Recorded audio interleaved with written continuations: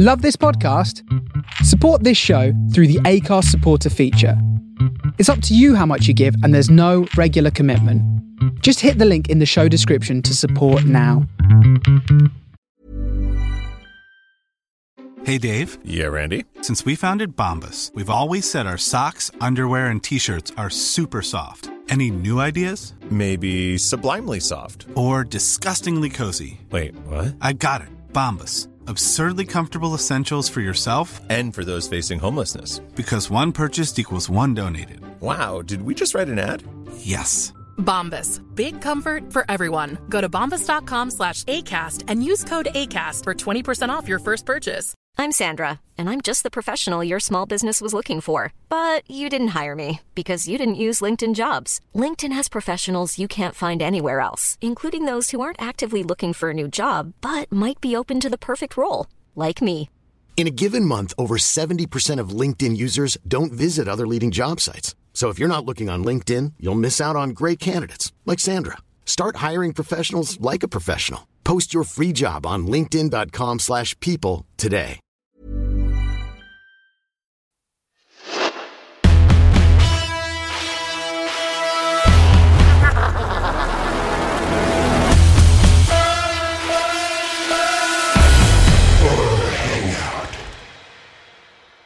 Welcome to the Horror Hangout, a podcast where film fans watch the best and worst horror movies of all time and talk about them. My name is Ben Errington, and I'm joined by regular co-host Mr. Andy Conduit Tenor. Hello, Ben, and indeed everyone, especially a special guest this week. A very, very special guest. Thank you so much for joining us. Jaylen Salah Eldin is a Egyptian feminist visionary artist, published poet, author, and translator, plus co-host of the Funny Gal talk show. Welcome to the show, Jaylen. Hello, Ben and Andy. Thank you for having me. I'm so excited. Hey, thanks for coming to join us. We are also very excited. Thanks so much for joining us. An absolute pleasure to have you here with us today. I'm so happy to be here, guys. All the way from Egypt as well. Yeah, and having heard you speak on another couple of podcasts from a couple of weeks back, actually, Stu was on talking about Tremors with us. I heard you on his podcast, the And Why Not podcast. It's very nice to have an air of legitimacy and actual knowledge of, you know, the work of authors and filmmaking on board with us to talk a movie this week, rather than our nonsense. It's always good. That's always good. That just raises the level of the podcast just ever so slightly, or, you know, a huge amount. There's a high ceiling for it, I feel. Oh, guys, thank you. It's scaring me even more. I'm just a nudge up. Come on. And all the way from Alexandria in Egypt, right? Yeah. Wow. Yes. So Horror Hangout goes international. Well, I mean, we've definitely had international guests before, but this is super, super exciting. How is it in Alexandria today? The weather is actually fine. It's not that cold. It used to be colder a few weeks ago, but now it's like nice. It's chill, and in the morning it's so beautiful. Oh wow. I can't say the same for Bristol right now. It is incredibly cold. How about Perth, Andy? If it gives you any indication of the temperature, Ben, my mom tells me that apparently outside in Scotland today I might see the Northern Lights. So I'll be nipping out just after we finish recording, like the polar bears drinking a Coke, seeing if I can see the Northern Lights up here. People pay a lot of money to see the Northern Lights, and you can just wander out into your back garden and have a look. Knowing that it'll be cloudy, but I'm going to try after we finish. Take a photo, please. Send it to us. How yeah, exactly. Please, I'm there waiting. Yeah, we want to see that. We want to see that stuff. Jaylen, can you tell us a bit more about the Funny Gal talk show? Because, I mean, just from the title of it, it does sound like something I'd like to listen to. But okay, what kind of happens? We're just two funny girls, you know, like Michelle, my friend, my co-host, is from New York and I'm from Egypt, and we have the same sense of humor. We found that we have a lot in common, so we keep talking about, you know, like some of the things that happen to us, some of the things that we have a different outlook on life. Mostly it's cynical and it's kind of like a little bit inappropriate at times, so we just try to engage listeners and watchers with us into our crazy, chaotic world, where we also comment on a lot of things that happen in real life. Like we had an embarrassing moments episode, we have a breast episode coming up, we have this throwing shade episode, which is so, like a bad bitch episode. So yeah, this one was crazy too. And I had a friend, like not a friend, like a Twitter follower, coming to me like very, very excited and enthusiastic. Yeah, this shade episode is so good. I had a similar like situation and I felt like this deep, like this guru, like, okay, child, okay, we've all been there. I felt like I'm doing a difference with comedy, which is what I'm trying to do, like at least connect with people, make them feel kind of like more in connection with others. So this is what we try to do. I don't think we have a major goal with our show, but we just want to have fun, want to chill, and want to let people in to our crazy world along the way. No, I can fully appreciate that, Jalen. I mean, it was Luke and Ben that started Horror Hangout. I just tagged along later on. But now, for me, it's a great excuse to have a couple of hours aside every week where I'm mostly going to catch up with my friends and have a lovely chat about things that we like. And if we happen to record it and then, between 3 and 5 people listen to it, then that's fine. That's good. I'm happy. I think that's it, isn't it? Like you kind of start off as just having fun. Then when other people come into that circle and then the circle grows, like you have the sort of inner circle and then more people are coming in. It's really exciting when people say, I've listened to this show and I really enjoyed this part, or, something like that. That's always good, always fun. And I think this is what I do too. Like, I loved your podcast. So I came to you and guys, I want to be on your podcast. This is what I do a lot of the times. Like, I listen to a podcast and I feel so interested in the energy, in the banter, in the, back and forth. So I feel like I want to be part of that because, maybe I'm a poet. So I always want to get more emotions thrown into my life, more, energies, collective energies, and meeting different people. So for me, meeting Michelle was something that changed my life. Meeting Stuart from And Why Not podcast was also something that changed my life. So hopefully I get to generate this as well and do it to other people. Sounds great. Sounds like a great way of meeting people as well. You brought up emotions. Now, of course, in the Horror Hangout podcast, fear is a big one that we lean into in horror movies. The emotions they inspire in all of us. It's your first time joining us, Jalen. Tell us about your history as a horror fan. What are your earliest ones growing up? What subgenres of horror do you enjoy? Give us your horror history.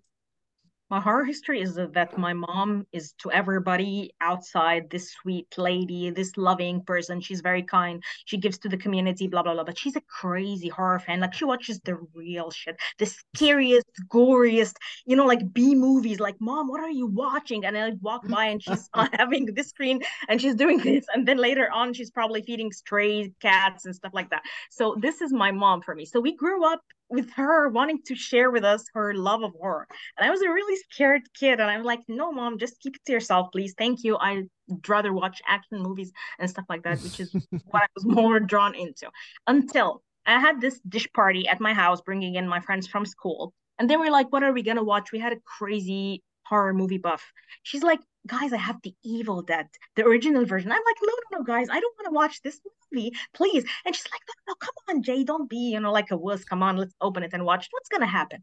And I watch it. And I was about, I think, 10 years old. And while we were watching it, I had an out-of-body experience, like, what is this deranged hell that I got myself into? After they left, I was alone with my computer. She had the DVD.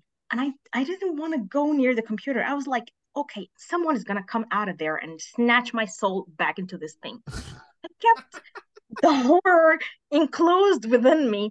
And then I think I wanted to relive this experience again. I wanted to feel, like what I felt that day, like being, seeing something unexpected, having the fear like thrown into my face, even as aggressively as that was.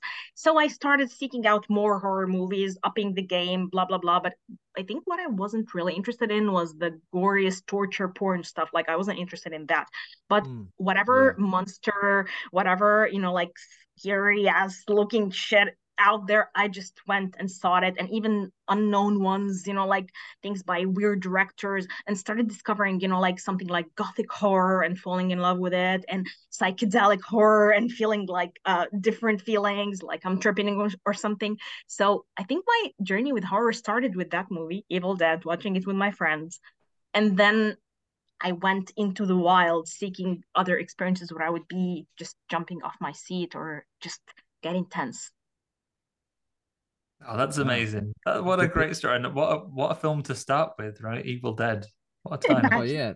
Evil Dead is an absolutely amazing like jumping off point. I think I saw Evil Dead 2 before I saw the original Evil Dead, and that was one of my earliest horror experiences. I used to watch films on TV when my mum didn't know I was watching films. I used to watch them in silence but with the subtitles on.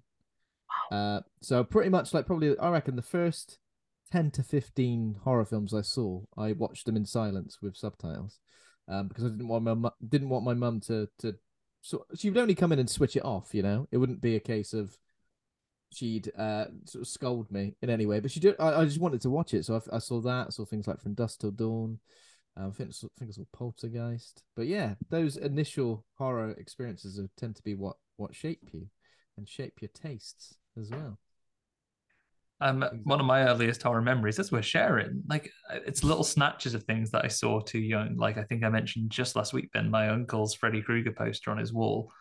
But one of the earliest programs, a bit like yours, watching like just having like a TV that it was in my room for some reason. I didn't have a TV in my room at the time, but maybe I'd been sick or something like that. So there was a TV that had been taken through into my bedroom because I was basically in bed all day, or couldn't get out of bed for whatever reason. So I'd been there. So therefore the TV was in my room and it was on.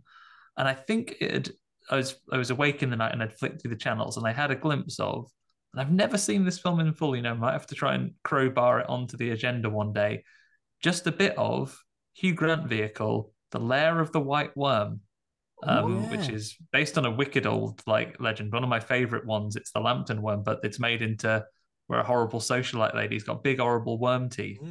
And I just remember flicking through the channels and then seeing this lady roll her head back and having these implausibly large old fangs in her mouth and switching the TV off, almost like, oh no, what have I done? I've looked at something that I shouldn't have, and now I'm afraid it's going to take it's going to take a long time to recover from this. But yeah, from there, always sort out the extras. But before horror, even my mum did used to let me stay up and watch Channel 4. Used to have a creature feature on, and it used to be on like quite late at night. It was like 10, 11 o'clock. But if I was awake, they'd either record it for me because I'd inevitably fall asleep, or they'd have it. I could stay awake for as long as I managed, and I'd watch an old Godzilla movie, which aren't scary. Godzilla's a good guy, but then The Blob would be on as well, like the 1950s, The Blob, and things like that. And I got that, that love for sort of horror movie and monster movies from there. I've brought Godzilla along to the podcast the once so far with Shin Godzilla, right? But that's right. How and why did we choose the film for this week then? I was talking to Jalen about films we wanted to cover, and at first I think we talked about Run, Sweetheart, Run, which was one of the films that it cracked my top 10 last year. But then when we got round to scheduling the episode, I think we both watched it quite recently, but not in that sweet spot where we hadn't watched it. We probably hadn't watched it recently enough to have it fresh in our memories to be able to talk through it. But at the same time, it'd been still quite recently, so maybe you're not quite ready for a rewatch yet. So I thought, right, let's have a look.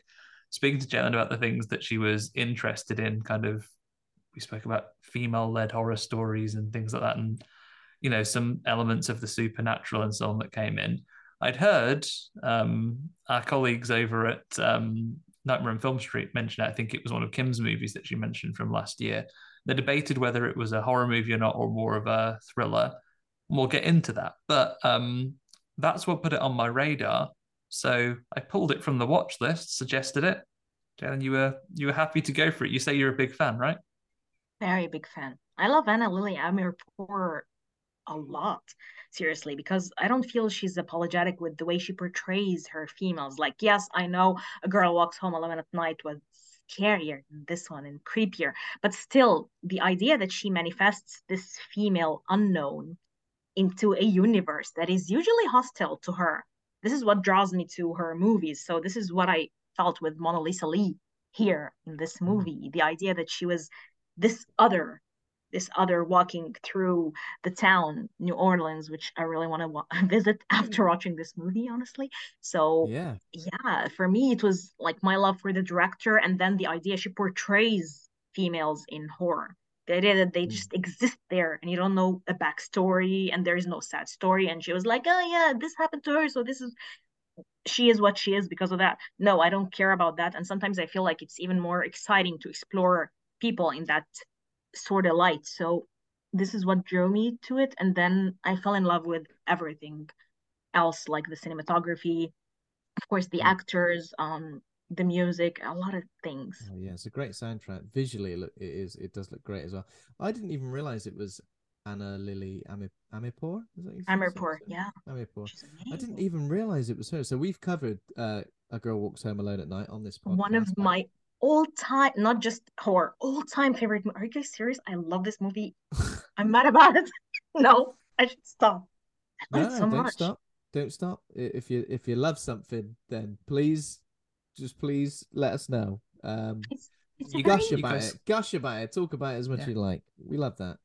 It's like an amazing, like Red Riding Hood flipped, but at the same time, it's set in this city that I feel has a bit of a Persian air to it, where you feel the dynamics between men and women is different. She is wearing, like the veil or whatever, and she is walking at night where you could feel, yes, this is not the place for a woman to be walking freely without being harassed or kind of like hurt by men. But she has this power within her and she can be hurting them as well. So, and then we see the guy that she meets, he's sort of this angel, like he is the opposite, like he is the damsel in a way. But at the same time, she doesn't save him or be saved. So for me, Anna does this thing with women that she just portrays them in an eerie way without making it like a fetish virgin. It's not beautiful. It's not like the early vamps. It's something that is just there, but at the same time, this woman is out looking for trouble without actually sexualizing this trouble-seeking aspect of it all. She's just a normal girl. She's not in any way attractive or sexy, but at the same time, she has this thing about her that makes you want to follow her on this journey. So besides, it's like the names of the title. How did she come up with this? For me, I feel it's genius. Some of the scenes where she just speaks, it's so rare, and at the same time, you could feel that she was inspired by Dracula himself. The idea of this sad monster roaming the streets, looking for another victim, but not feeling that happy about it. So I just love this. I think when you say the titles, I think the title of A Girl Walks Home Alone at Night, it evokes this thought of what kind of film it's going to be. If you don't know anything about the film, you kind of automatically assume that the girl who walks home alone at night is going to be the person who is in peril, who is the victim, essentially. And that's kind of what it evoked for me, and whether that's like, obviously, in terms of my familiarity with the genre. So yeah, I really, really did love that film. And this Mona Lisa and the Blood Moon really went under the radar for me, because I'm surprised that I didn't know anything about it, considering it's got like quite a high profile cast as well, especially in comparison to A Girl Walks Home Alone at Night. Yeah, it really went under the radar. And I mean, yeah, in terms of genre, you might say, it sits more in the thriller, mystery, science fiction, fantasy. I know I've just said pretty much four genres there. And there is a certain element of horror, but it's not like front and center. So that when we do get into the film, I've read a couple of interesting things about it, which I will bring to the table to ask everybody's opinion. But yeah. Draw you a parallel, Ben, if it makes you feel any differently, and we can help with our horror connections here. I said before we recorded, we have unironically positioned, classic horror movies like Congo, but also films like Dunstan checks in the horror genre. You can find horror anywhere that you look for it. immediately, if I'm drawing parallels with this one, the character dynamics are different, and it has a lot more of a kindness to it, as well as some of the brutality of the world. But picked up a lot of Stephen King's Firestarter from this, in the powers of some of the character, the things that they don't understand, the dynamics between the person who is taking care of, who is taking care of whom in the dynamic as well. I picked up a lot from that, and it's a film made, several decades after Stephen King's Firestarter, and the effects are not quite so shonky. Yeah, but that one as well. Looking at the director's filmography as well, I think you guys have covered Girl Walks Home Alone at Night far more eloquently than I could add anything to. But I see also in that filmography we have the Bad Batch as well, which was recommended to us by some. Apologies, I'm blanking on the director that we interviewed as part of Friday Night last year, who listed it as their favorite horror movie. Oh wow! Okay. The Bad Batch as well as added to my list that I need to get round and watch pretty soon. And Jalen, hearing you talk about the dynamics and the power of the characters that come across in this director's movies, have you seen completely different director, but based on what you love, we'll call it a absolute live film recommendation. Have you seen 2022's House of Darkness yet? No. Oh, you must. You absolutely must. I'm not going to say very much about it.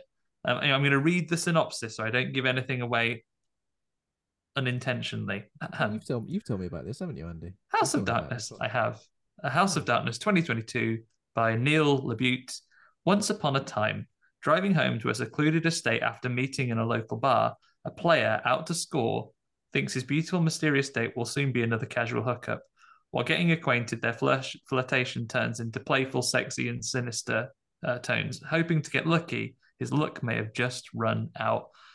Genuinely, I don't want to spoil anything.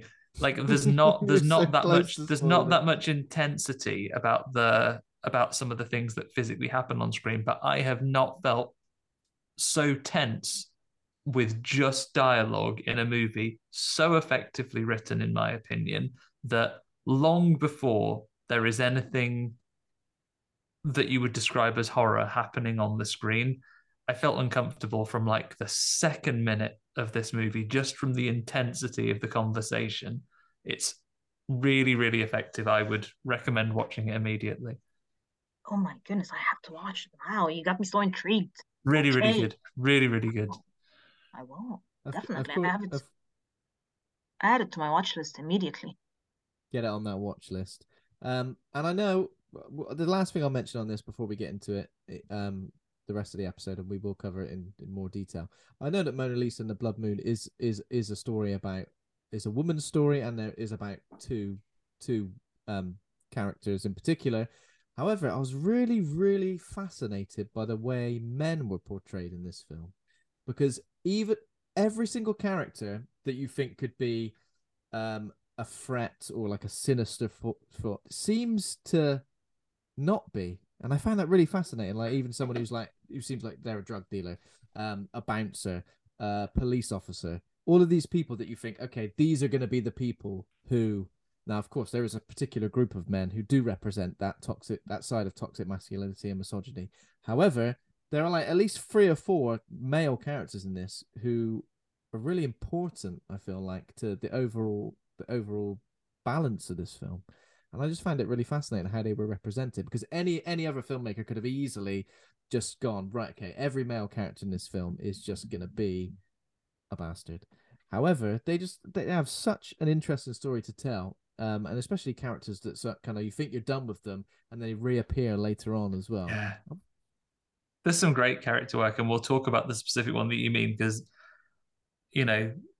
we have a very different perception, I'm sure. But like the second, just as a film member, an audience member, watching Ed Skrein's character first appear on screen, I was like, yeah, this is this is going to be a from the way he was dressed, and of course some of his behavior perhaps isn't entirely, on the money, but for the most part, he seems like a good guy. So yeah, I think it was interesting. Come to it. Before we get into it, though, Ben, do you have any news for us this week? What's sorry. hot? Horror news usually comes right at the top of the show, but we've already got into it. Obviously, we're incredibly excited to be talking about the film today.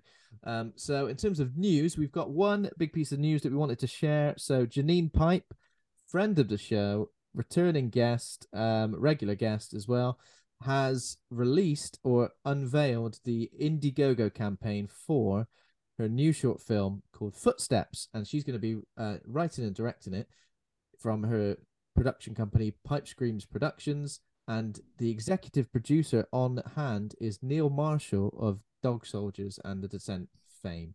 Obviously, Janine Pipe wrote the book Sausages, which is all about the making of Dog Soldiers. So now she's got Neil Marshall on board. And the tagline is, "Some laws are meant to be broken."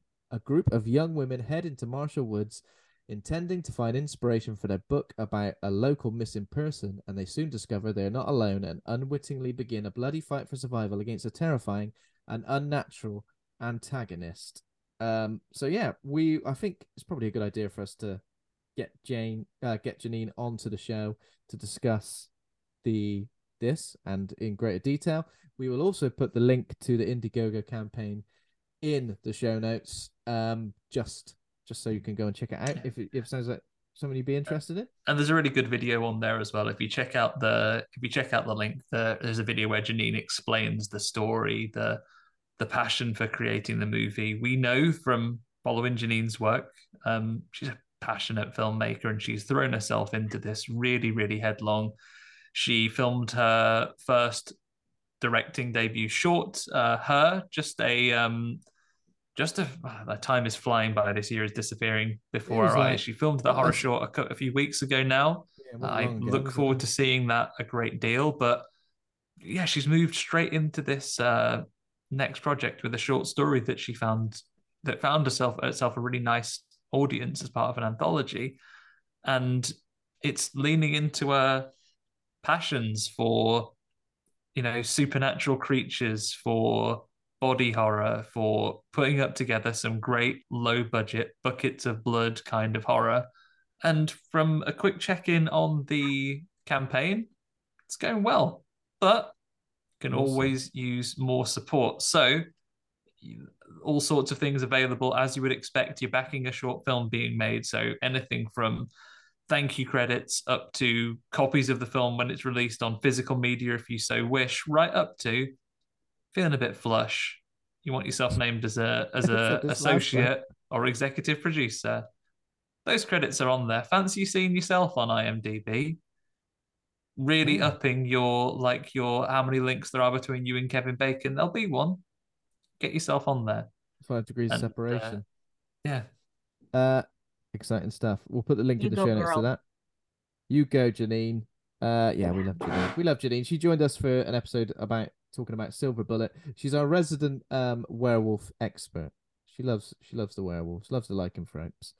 Okay, other bits of news. There's a trailer for the documentary Living with Chucky, which is all about the Child's Play franchise being a family affair. I think I may have mentioned this at some point in the past. I can't entirely remember.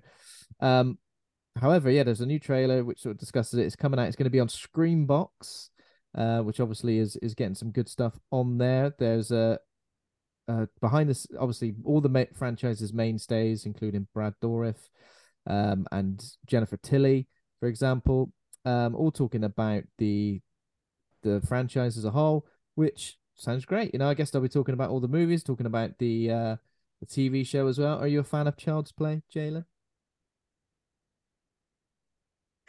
I watched the first one, I think, but then it got stupider as it went. But I don't know. It didn't do it for me. The first one was wow, damn, I don't want to have a doll like that. I hate dolls, especially these dolls with lashes and shit. And I had a lot of them growing up. Relatives for some reason thought it was cute to get me those. I just kind of I do a lot of mean things to them, my sister and I. So yeah, I watched and I felt like I was right about that in the beginning. Yeah, I knew it, you bitch. So yeah, this is why I love the first one. Then I think I've only seen the first one as well. It's another one of those. Despite the fact that we watch horror on this podcast every single week, I've only seen I've only seen the first one. I've not seen any more. I've not seen Tell the you what, TV show guys, either. Go on. challenge yourself on those prejudices. I think it's great. Only Child's Play. I feel like a broken record on this one because I've mentioned it not too long ago. But because we have the creative hand of Don Mancini, so the original creator of the series, he's directed a couple, but he's written throughout. You have a horror franchise that is what, 7 movies and 2 TV series in now, which is not tripping over its own continuity. It still works. He is inexplicably not ended up in space yet. And there's, it never takes itself all that seriously. It's still a series that knows how to have fun. The quality of movies will vary by the era that it lives in and the budget that they clearly had at any one time. But one of the major parts of it, again, not spoiling outings that happen, but Brad Dourif, so horror character actor legend, I would say at this point, has voiced Chucky, the killer doll, for a significant portion of his career, since the 1980s now. His daughter Fiona Dourif is now a mainstay of the series. She's been in the last couple of movies. She's in both series of the TV show so far. It's a lot of fun to watch. That first series is on Shudder now. I think the second one, it screened on Sci-Fi here in the UK, but really, really solid. And it's not a Netflix show, so it's made it past 2 series without being cancelled. So we got another one coming as well. Amazing. And it's a lot of fun. I mean, don't go in there thinking, I'm looking for a serious, scientifically plausible story here. What? A dolly can't come to life? Is that what I'm you're afraid saying? not. Not with the technology we have today. Unless it's a Mithrigan, in that case, confirmed. Oh, yeah. That's a robot. Yeah. Robots, yes. Ghost dollies, no. Yeah. I have a lot of time for this series. I'm going to be checking in on season 3 of Chucky as soon as it's out. And you know how much I love... I have to watch it then, Andy, at least the first one. Yeah, watch that. Yeah, I would say even if you don't go through and there is nothing in the films that you could not catch up with if you just got onto the series, because it will introduce these things piece by piece. You'll get a lot of it and you'll be rewarded for every one of the other films that you've watched, but you could go in cold on the series. And a lot to be said for again, said this before we recorded, young actors aren't shit anymore like they used to be when we were growing up, when we had the 80s that was all about child actors. Then I feel like from the 90s to the 2010s we had a period where child actors were insufferable in everything and were just pretty bad. But now children who are actors, like children and young teenagers, they're really good. It's got a really diverse, progressive. Yeah, I enjoyed it a lot. It's a good fun series. Well, you know how much I love a documentary about horror as well. Not only In Search of Darkness parts 1, 2, and 3 that we've enjoyed over the last few months, but also 101 Scariest Movie Moments, which I'm near the end of on Shudder. I'll take a Living with Chucky documentary. I'll take a documentary about any horror franchise there is. I just love hearing the story, like filmmakers' stories and just people who love the franchise and stuff. I think it's great. I think it's a really great way of solidifying your love of horror, just finding out what makes people tick who bring these characters to the screen.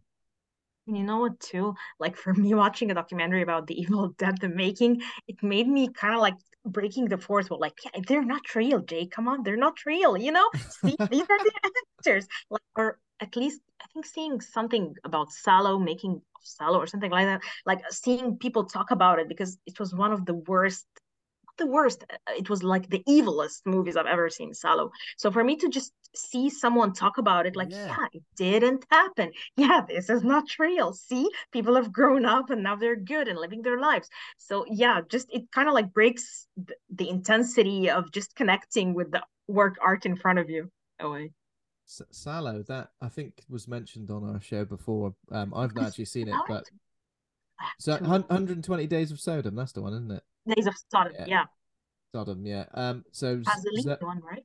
Yeah, Zobo with Pasolini, a I shot. think. Okay, Zobo with a shotgun. Who is an extreme horror fan? She's been on the show before. She told us about that. Maybe her description of it made me avoid it. I You don't have to know. avoid it. I don't know. I don't want to watch I don't want to remember that I watched it. I had to watch it because it was a dare with an X. Like, haha, yeah, you're too weak to it. I'm gonna watch Oh. it, bitch. And then I was like, I hate you so much. I knew you were bad for me. You're toxic. I knew you were bad for me. I Yeah, knew. this is confirmed. All my fears. Please leave. Wow. And what else have we got? I've got. Do you know what? News is a bit thin on the ground this week. There is a new trailer for Resident Evil 4, the game. Andy, did you see that? I've not seen the new trailer. I saw some gifs that were pulled from it, but it's all right, Capcom. So- You'll get my money. Don't worry. I'm going to keep mentioning it because I'm very, very excited. So this third trailer is like a lot more action packed. It kind of really leans into the over the top elements of this game. And there's a confirmation of certain areas and characters that I think have been, a lot of people were kind of thinking maybe they won't appear in this game. But I am so hyped for it now. There's like a whole minecart sequence that looks straight out of Donkey Kong. There's there's like a knife fight with Krauser. I'm incredibly excited. Are you a fan of horror games at all, Jalen? Are you much of a gamer? Only if it's like, like 3D, wearing headsets and just getting Okay. immersed. And Oh, usually when nice. it's like going out, like in VR stations or whatever, virtual reality, whatever. I Yeah. do this a lot and I'm just getting so inside the game. But when it's like a normal PlayStation video game and stuff like that, no, I just leave this to my sister. But when it's intense and it's virtual reality, augmented reality, all that crap, yeah, I'm into it. There is a VR version of Resident ooh. Evil. I think it's Resident Evil 7, is it, Andy? I Yeah, think Seven had a VR version. I've not played it in VR, but PlayStation No. gave it away, so I own it. But you know what? If I if I listed all the games I've managed to own but never have time to play, we'd be here for a long night. Yeah. We just but have yeah. a day where we play all the games we didn't have time to play, and you just shut off the world, and you just get Fuck, I need more than a day there. More than a day. Need a little longer a than a month day. or Like a something month. like that. You have Yeah, a stocks month, of that's food, good. and you just lock the doors and make a Benny, documentary about our stupid selves, kind of playing and limiting. Benny, you're right. You've not been out of the house in a month. And I'll just be like, I won't trust anybody. I'll be fully immersed in the VR world. Get away What I from need, me. what I need is a very specific Don't illness shoot me, where Zach. where I'm not allowed to work or leave the house, but Mm. I'm legitimately fine to be able to play games. Just one like that. Oh, yeah, that would be good. Another lockdown. Don't wish for that. Don't be silly. Don't wish for that. No. Never wish for that. Okay, that is pretty much all I've got down for horror news. I guess the next section of Tell you what, the Ben, before we podcast- hit it, I'll hit a couple of news bulletins for you. One bit of Oh, you news got from some me. bulletins for me. Yeah, a couple of little bulletins. You know what's ever so close, Ben? It's only Oh, I bloody know. Fright Fest Glasgow. You can never say it. You can never say it. Always put an L in there.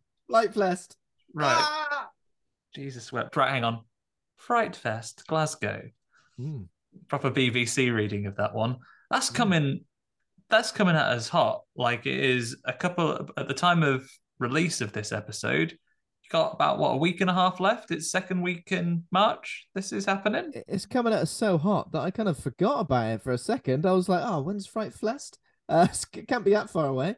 Sorry, it's Because you typed that in, away. Google doesn't give Jesus you anything because you've typed it wrong. Yeah, it's coming at you. So it's happening pretty soon. That second weekend in May, which is what, the 10th March. to the 12th? March, May. Jeez Louise, anyone thinking had a long day? Yeah, so it's coming up in that second weekend in March. I believe it's the 10th to the 12th. There may be things that are happening on the Thursday as well. Being headed up by Winnie the Pooh, Blood and Honey. We hope to be there live, but ironically, living an hour from Glasgow, I'm actually going all the way down to the southwest that weekend to celebrate my wife's birthday with us. So, priorities. Long way to go. Yeah, a long way to go, but we'll be missing it. But we'll be still doing some coverage remotely. We're going to see what we can catch up on, make sure we've got all of the news, reviews, and gossip of everyone.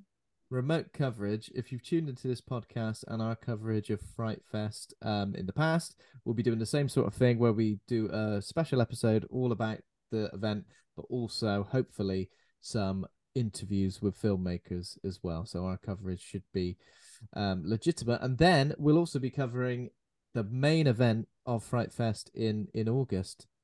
So, you know, more to come on that one. We're hoping to be there as much as we can live, right? Well, we got some stuff to plan on that one, but we've got a couple of months. We're not going to let that one sneak up on us, Ben. Don't let it sneak up on us. I don't want to sound ignorant. What is Fright Fest? Sorry, we should have explained, because it sounds exciting. Not only have we assumed that all of our listeners know what Fright Fest is, we've also assumed that our special guest knows what Fright Fest is. It's very ignorant of us. Well, if I will say the title wrong, you're going to have to confuse people, aren't you? So, Fright Fest is. I've not done the metrics, Jalen, but I would say it's arguably the largest horror film centric festivals that run in the UK every year. The main event is down in London. One of our former guests and friend of the show, Lucy Booglis, she often attends live. I believe she was sat next to some obscene genre film. Didn't she bump into Edgar Wright in a lobby of one of the screenings or something like that last year? I think so. All the stars are out. It's the Cannes of the horror film circuit. There's a lot certainly European wise. A lot of independent films, a lot of world cinema, a lot of like really major releases. Barbarian was there at the last event last year. Wow. Yeah, I know. So it's always great, and we've been lucky enough to review and talk to some of the filmmakers remotely for the last couple of years. So we're hoping to continue doing that, but also to attend in person at some point soon as well. The good folks at Fright Fest appreciate, though, that not all of us in the UK live in London, so they do a Scotland variant as well. They do it up in Glasgow in the early part of the year, so that's the one that's happening first. So we're going to cover what we can from that one. But I tell you what, Ben, just to round up the news, it's not the only Scotland-based horror film festival coming up. For those of you that are my neighbours up in my neck of the woods, Dundead Festival that did their 2022 lineup, and we looked at a couple of movies from them. My good friends over at the DCA, they are shortly going to be announcing their lineup for Dundead 2023, their 11th anniversary after the big 10 years last year. Wow. They did a really, really good set of the filmmakers. I think you can hear an interview between myself and Michael, their programming coordinator over there, on our podcast feed as well.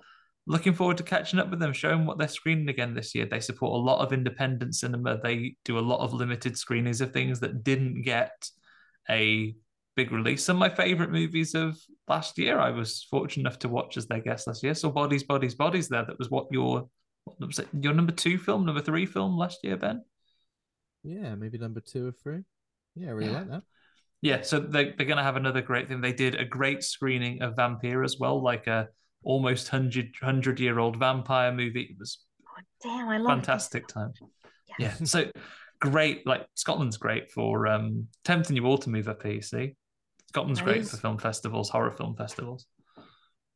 Jalen, is there a particular in Alexandria? Is there how's the horror film? We don't have like festivals and stuff like that here, unfortunately. You just if you're, your local cinema group, you will do a screening and then people will gather and talk about it. We, of course, celebrate Halloween, but just for the funkiness of it, you know what I mean? Like more screenings, more just, a way to get drunk or just wear a costume and look silly and stuff like that. But there is nothing major like things that you're describing. Just your local cinema club or your local movie club, if you're lucky and the moderator is a smart person, not an idiot who just kind of like picks the most famous horror movie out there, because when I think I was with, I won't call him an ex, but he was kind of like an on and off guy. We had this local movie group, which was so cool, but then we ended it when we broke it off. So it was the best. We picked, like old stuff. We picked like 1930s. We picked, like a movie from every year out there, from every movement really cool. Or whatever, and just ended sadly. Screenings and having screening clubs are great ideas. I know Ghouls magazine, again, former guest Zobo, they've got like a schedule coming out in London right now where they have cocktails, pizza, and a horror movie. If you're in London, you want to look that up as well. But Jalen, I think if you ever take yourself a UK trip, you now know the months of the year that you want to plan these for. I definitely know this. I know when to come and where to stay too. Like, you better let me in, Debbie. You're not gonna let your friend Jay in. She wants to attend some horror festivals. Of course. And then you've got Forbidden Worlds Film Festival in Bristol in October, which is like they show horror movies on like a huge IMAX screen. So that's pretty cool as well. We're eating well these last couple of years. I think we are eating well. I think not COVID always been like this. And then coming back out of it as well has really inspired a lot of great festivals and not only new releases, but we have like Gasp Horrors doing their one in like the north of England as well. We've got loads of cool stuff coming up, and I think people are getting really passionate about showcasing lesser known filmmakers, about really doing great genre cinemas and having reasons to gather people together. So I'm excited for it. Another good year. Definitely. Okay, so next up, we're going to talk about what we've been watching. Now, because you're a guest on the show for the first time, Jalen, we can discuss what you've been watching. It doesn't have to be for the last 7 days. It could just be something you've seen fairly recently that you wanted to talk about. It doesn't always have to be horror-centric, but of course, that's totally your call. Yeah. Have you seen anything recently that you've enjoyed? I haven't seen any horror recently. I think I'm just weighing on, are there new stuff? Is there anything that I missed now that you told me about House of Darkness? This is something that I'm going to watch. But I just recently watched Till and I was so moved by it. I think I wanted to talk about it a lot. Okay. Till, and Danielle Deadwyler played a spectacular role. I think she was also the height of the movie. She carried it with her performance, which was very nuanced and very grounded too, without going to be too melodramatic and stuff like that. And it told a very important story. So yeah, this was the last thing that I watched that I feel like I want to talk about. So it is award season as well, isn't it? Do you have any particular favorites or picks that you're picking? Not necessarily just for the Oscars, but just for anything in general that you think is. I've kind of been keeping up with who's been winning, and a lot of them are kind of to be expected, I guess, even though it's from films that I haven't necessarily seen. But still, I saw some clips from the BAFTAs, especially that musical number from what's her name from In the Heights, Ariana DeBose. DeBose, yeah, when she did her musical number, Angela Bassett did the thing. Angela Bassett did the thing. Yeah, Viola Davis, My Woman King. If you've got TikTok, then it's just everywhere. At the moment, and yeah, and Angela Bassett also won a separate award, didn't she? Didn't she win the Writers Guild something? Is that true? Not sure if I've completely got that wrong. I think she won something, but I don't remember why. I get a little bit overwhelmed during award season because it feels like there's so many award ceremonies happening like back to back. And you keep seeing it popping on your Twitter feed. Sometimes it gets too much, but sometimes when you're excited about something, you feel like, seeing you again. Very happy. But this season, because I'm excited about certain actors, I am following it up. But other seasons, I used to be like such a snob, like, award season. I don't care. I don't want to watch an award season. But this season, I'm like an idiotic fangirl. But yeah, a different attitude completely. Yeah, it happens like that, especially if you've seen a lot of the films that are getting nominated as well. Like sometimes if you've not seen a lot of them, I've seen a handful, but some films that are getting nominated, I'm kind of like, oh, I didn't even realize. Like for All Quiet on the Western Front, for example. This movie was brutal. Oh, see, I've not seen it, and when it was put on Netflix, I kind of just thought, okay, war movie. I'll probably get around to watching that. Trust me, it's a good one. And then it's been nominated for so much. Yeah, you have to watch it. Usually I'm like, war movie, yeah, sure. Blah blah blah, soldiers dying. But this one was made with a certain underneath feeling that you would feel. You would feel it hits you in a different spot. So I totally recommend it to a lot of people, especially you, Ben. It's definitely on the list. So I've added that to the list. I've not seen The Whale. Brendan Fraser, Ivor. Have you seen that, Jayla? Yeah, but I'm gonna hold my opinion. Good for Brendan that he is winning. Good for Brandon. Like I feel bad for Brendan, like I feel really kind of like, yeah, Brendan, like his story touched me, but the movie was just, I don't know, like. Do we want to call it Oscar bait? But I don't know. I just feel bad for the guy. Like I feel bad for the actor. You know what I mean? Like maybe if it was an actor that I really hated, I'd be like, yeah, Oscar bait, bitch. I hate this. Yeah. This movie sucked. But now I feel like, yeah, just let him get his moment. But the you're movie kinder sucked. to the movie that you didn't like because you really like the person in it, right? Kind of like when your favorite band releases a terrible album.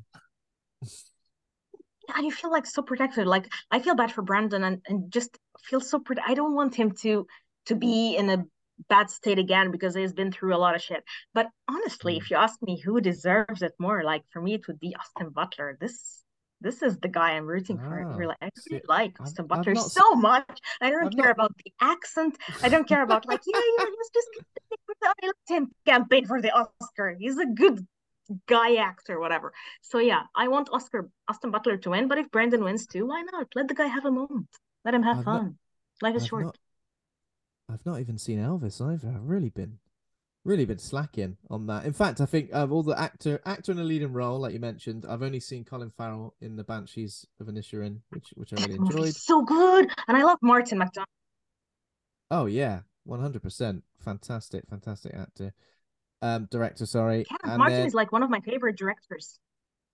Yeah, I mean, wonderful. Yeah, in terms of the scripts in his movies are absolutely perfect. And the only other really one that I've seen is getting nominated is Everything Everywhere All at Once. Which he also deserves. That is the one thing I can say I've actually watched.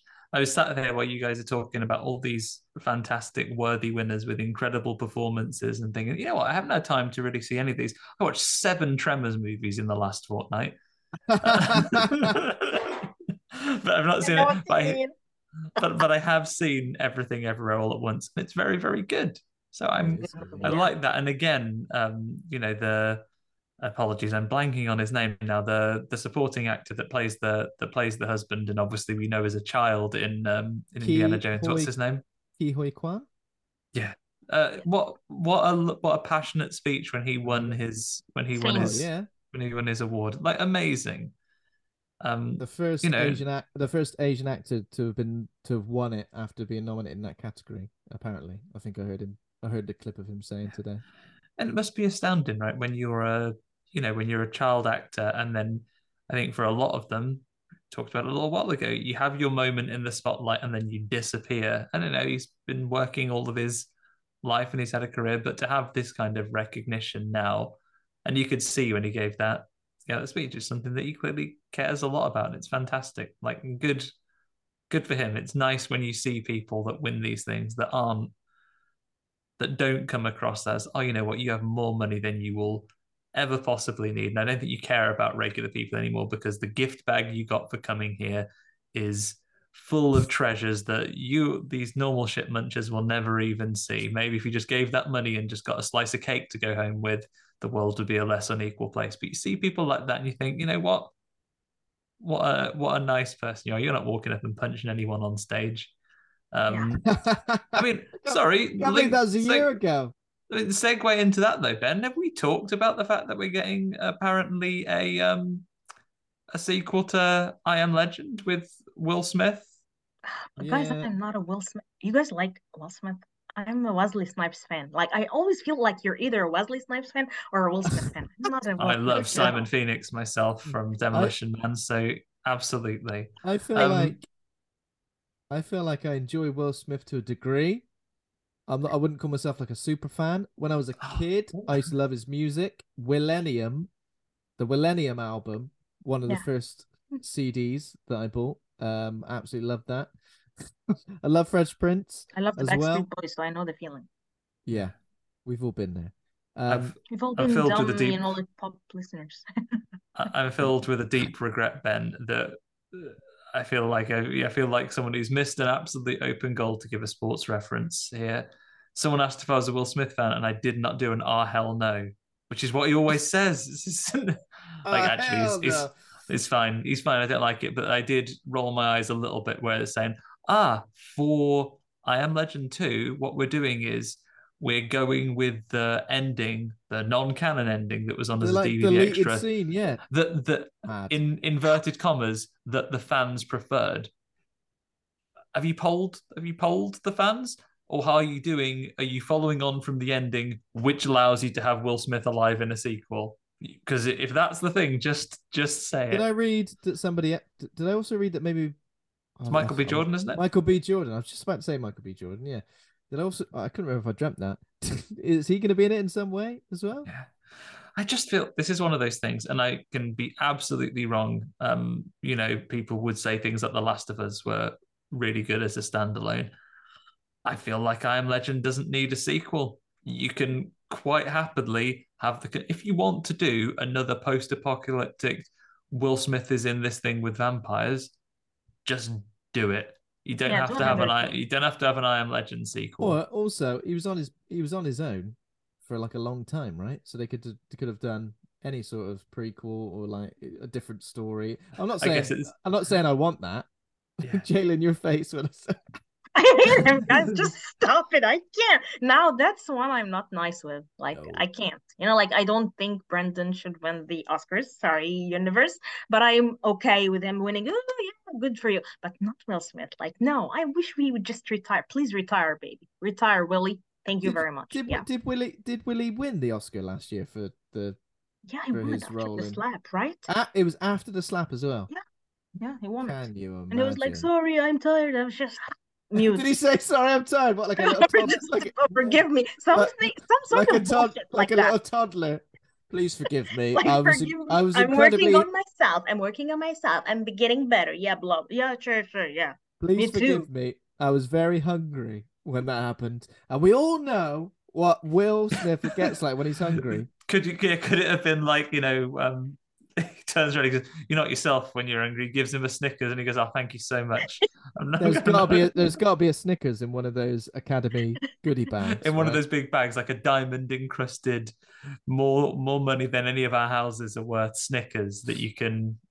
And the amazing menus, like the menus that are always full of plants and flowers. Like I'm like, whoa, I'm starving. Are you guys starving for this menu? Please, don't you get burgers afterwards? Are you serious? I'd be like, fuck this shit. What? Eating cinnamon crusted with watercress, blah blah. Seriously? Yeah. See, Jalen, you'd be the character that survived the menu. That'd be it. You'd get out of there. Definitely. Are you serious? What the hell is this restaurant? Come on, man. I need shawarma. Fill up on the bread basket. That's what I do. Andy, have you seen anything? Ben, mercifully brief this week because we recorded a little bit late last week and then it was my wife's actual birthday. Yep. So I mostly have watched a couple of episodes of Death in Paradise. I tell you what, that's compelling TV. I love lovely, comforting BBC murder mysteries where you can just guess who the murderer is and there are no real high stakes. Apart from that, I've just been reading the horrors of DC's Injustice series. I've read the first 3 years of omnibuses of that, in the world where Superman's turned into a wrong'un. Oh, nice.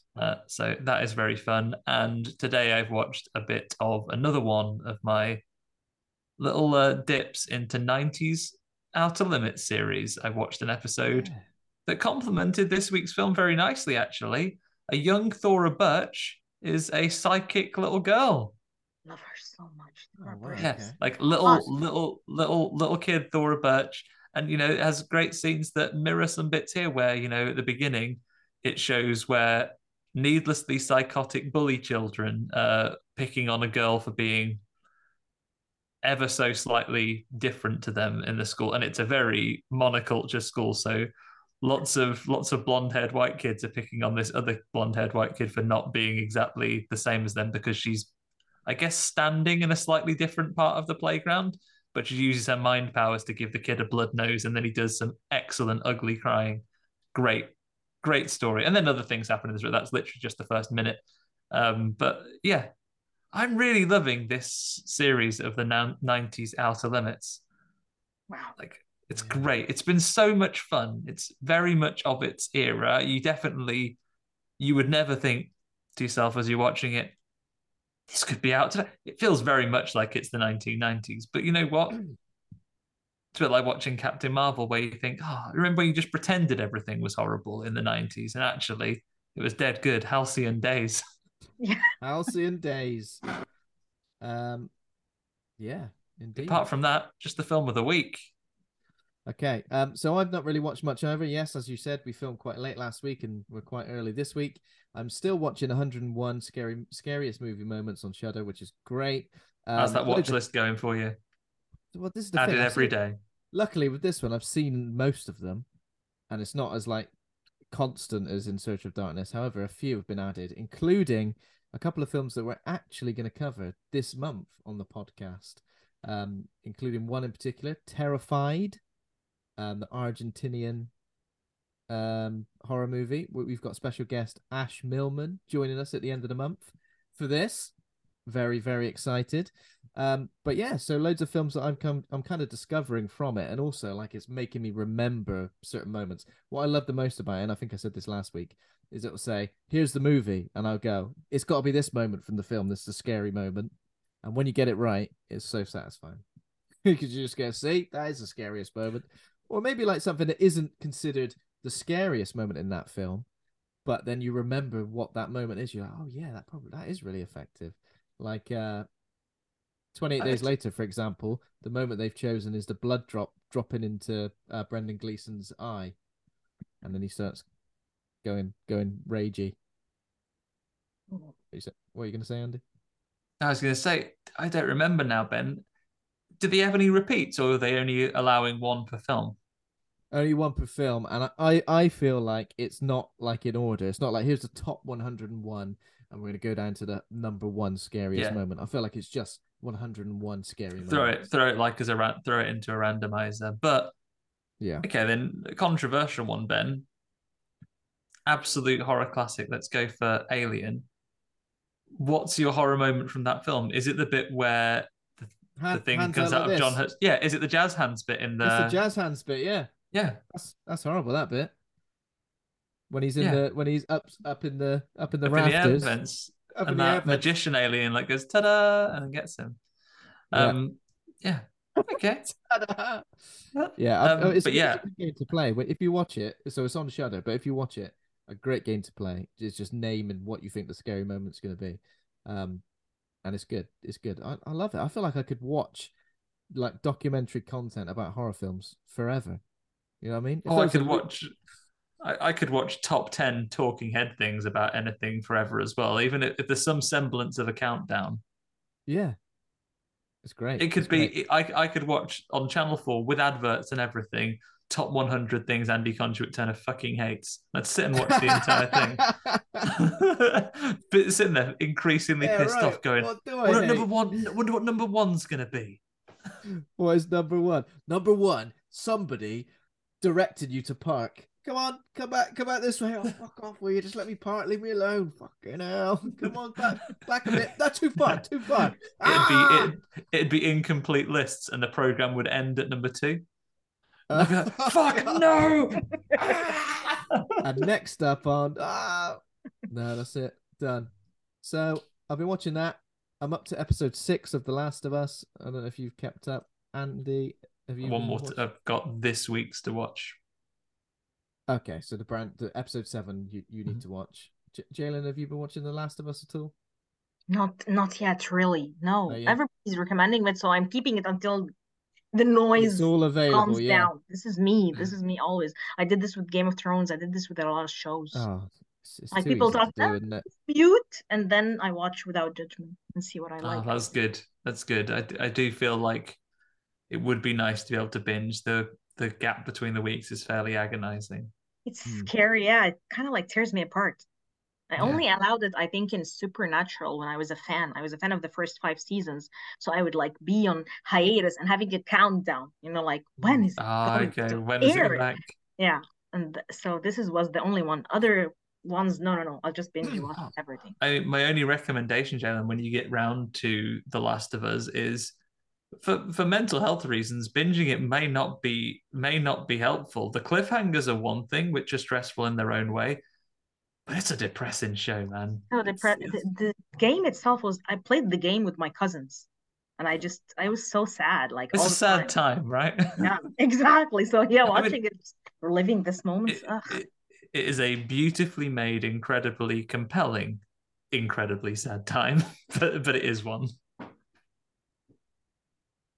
I mean, that is apparently it. We can, even though we've discussed the film a bit already, we can jump into the film of the week if that suits the pair of you, shall we? Suits me. Mon ami. Let's do it. Okay, so Mona Lisa and the Blood Moon is a 2021 American fantasy thriller film. I'm going to put horror in brackets. That sounds fair. Written and directed by Anna Lily Amirpour. It stars Kate Hudson, Jun Jong Seo, Ed Skrein, Evan Whitten, and Craig Robinson. A girl with unusual powers escapes from a mental asylum and tries to make it on her own in New Orleans. Okay. So it's got 6.2 on IMDb. On Rotten Tomatoes, it's got 74% critic score, 61% audience score, and a 3.3 out of 5 score on Letterboxd. I've got some choice reviews here from Letterboxd users. Josh Rowley says, amusing, colourful, engaging, fantastical, located, sad, stylish, undercooked, underwhelming. Oh, that went downhill, didn't it? Yeah, 3 stars. 3 stars. Kraut Salat says, being really hungry gives you superpowers. 4 stars. And then Mikey Flick says, it's like somebody asked Sean Baker to remake Carrie. Now, I know we already mentioned Firestarter as a sort of comparison there. Carrie probably is as well, although obviously completely different. She's got more Carrie-ish powers, I guess. 3.5 stars. But not quite. Flicks. But not quite, no. Yeah, so I mean, across the board, the scores seem to be pretty high. It seems like everybody, well, most people seem to really enjoy that. Yes, sure, sci-fi thriller more so, I guess. The cast is like quite high profile, as I mentioned before, probably unexpectedly high profile. Is this a first time watch for both of you? No, this is my second. I watched it, I think, this year, beginning of the year, and I was mesmerized. Oh, so you've seen it literally this year? So like, yeah, 2023. Oh wow, okay. How was? Are you usually the kind of person who likes to watch it? If you really enjoy a film, do you like to watch it again really soon afterwards, or do you like to leave it for a while? And I watched it again soon because the podcast. Is this? Yeah. That's the only reason. Maybe the guys are like, yeah, only if it's like too, like for me, this happened with Moonlight, I think. For me, the diner scene, I had to watch this scene again and again and again. So I kept watching it like after, like months after. But usually when I like a movie, even intensely, like I want to leave you, I want to forget about you, and then I want to come back and see if you have the same effect on me. So no, I wasn't intending on watching it anytime soon, but for you guys, I had to prepare. Yeah. Well, thank you for doing that. It was the first time watching me, Ben. I think I said at the top, it got onto my watch list. Good reason, as good as an excuse as any to get around to watching it. How about you? It's just really weird that I'd not even heard of it. You know, that's strange that kind of, it really did go under my radar. And when you mentioned it, I was a bit like, it wasn't even like I went, oh, I've seen that poster before, or I've seen like a clip or anything like that. I didn't know anything about this film. So in a way, quite a refreshing thing to be able to approach a film knowing next to nothing. Like I didn't watch a trailer, just went into it completely blind, and especially had a good time. Surprising it hasn't got a little bit of a bump, because I feel like Kate Hudson in particular has been in the spotlight thanks to Glass Onion towards the end of the year. You would have thought that this would have been surfaced off the back of that, but I think I hadn't heard about it, just mentioned in passing on a podcast. I'd not seen any marketing for this. No. How did you discover this one, Jayla? Actually, like I go and surf the IMDb. Like for me, I'm bored and I get recommendations from friends, but I'm always on the hunt for new movies. any kind of movie. So I think there were two ones. There was this Halsey, kind of like sort of a movie, long music video called "If I Can't Have Love, I Want Power," and underneath someone else recommended this movie. So I like, wow, those two titles are crazy. I don't watch those two things, whatever they are. So I watched them like right after the other. That's how. Oh, great. So, yeah. So If I Can't Have Love, I Want Power. That's the Halsey album, isn't it? So it was sort of like an elongated music video, sort of movie thingy, you know, like I think like Lemonade with Beyonce. I don't find it like a music video. It was some sort of a tale, a story told through her songs. So it was just a magical discovery for me. Wow. Is that like a feature length thing as well? Yeah, it was long. It was about like, I think it was an hour long or something. Yeah. Wow. Very nice. Okay. Very well made too, and very daring, I must say. Wow. Very cryptic, very, if you want spookiness, you want it. If you want an eerie feeling, you want it. If you want female body horror, you want it. It has a lot of elements. Oh, wow. Okay. But yeah, same thing with Mona Lisa and the Blood Moon. Really, really well made. It looks great. Soundtrack's awesome. Really strong lead performance and really good supporting performances as well, especially from people that maybe you wouldn't necessarily expect to be in this film. Obviously, Kate Hudson pops up, Craig Robinson. Wait a minute, Zac Efron. Why is Zac Efron listed as in the cast? That's not legit, is it? He wasn't, right? Am I crazy? He wasn't there. I'm scrolling the IMDb now. I'm reading it now. It just says Zac Efron had joined the cast of the film, so maybe he was like Ed Skrein's role. Oh, maybe. Yeah, get him out. Good for the universe. What? Get him out, please. I don't want him ever. See you later, Zac Efron. Yeah. So, I guess obviously we mentioned the cast and everything. I guess we could just jump straight into sort of, I guess at the top of the show, we already spoke a little bit about the themes and everything like that. So we can just pretty much jump straight into the film and this opening scene, which reminded me a little bit of Kill Bill, you know, this opening scene.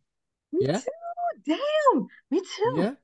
With the like, you see the back of the nurse walking down the corridor towards where Mona Lisa is being held. Well, she's in like an institute, isn't she? She's literally got what's it called?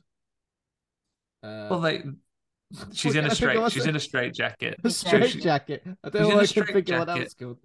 But it's revealed to us later on that she's been fairly like cataleptic for years, right? That she hasn't really interacted with people. We can see that she physically moves around the room because you see her look around and hop up onto the bed before the care worker comes in.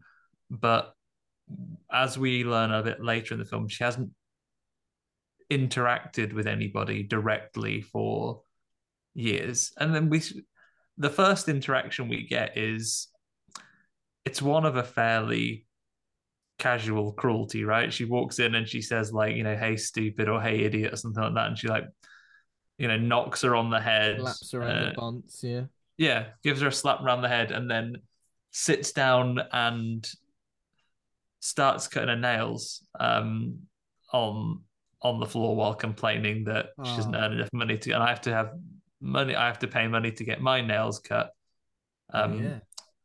The only person whose nails I cut occasionally are my dogs, and that is a violent and horrible time because he doesn't like it. He doesn't like it at all, Ben. He hates it. Have you ever had your toenails cut by somebody else? It's not since I was a child. No. It feels like you've just got literally no control of anything, and I think I'm quite a ticklish person. I think I could quite easily boot someone in the face. Let me think. What? I keep imagining you in that situation. Guys, like, if you're like a woman, you have to have the pedicures and shit.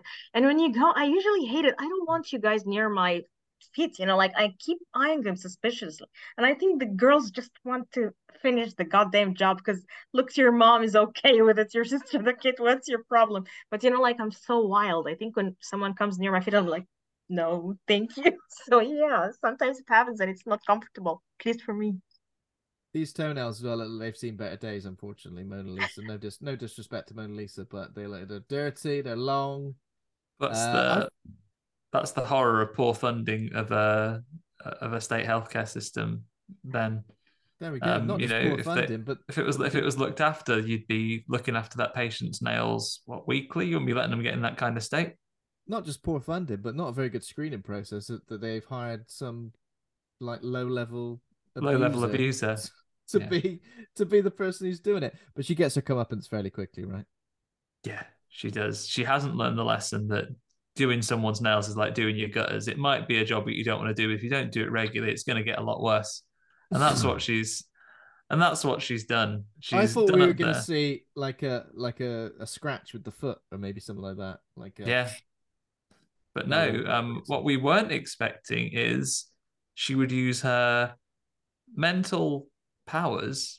And I don't know what this is, because it's not telekinesis, because she's not moving the thing. She's forcing someone else to move it. So she has a Charles Xavier like mental domination power, right? She can basically use people like puppets, and she will imitate the movements that she's going to make with her own body, does Mona Lisa, and then the person that she has taken control of will perform those actions. And she gets her to stab herself a few times in the thigh with the nail scissors. Yeah, she's like... And then, right. If she'd used a pair of clippers, it would have been a very different scene. The next bit. So obviously she escapes. This next bit is released. She's released out of her cell first, right? So she gets the pedicure lady to undo her, and then she meets a young gentleman watching his stories, eating some cheesy poofs. I gotta be totally honest. In terms of real life horrors, right? I can't stand the sight of anybody eating like any sort of cheesy snack. If it's on their hands, around their mouths, like toddlers, like little kids doing that, covered in what's it dust. It makes me feel more. And the kids, there's also snot, and you feel Don't like... even say that. Don't even say that. Little candlesticks coming out the noses.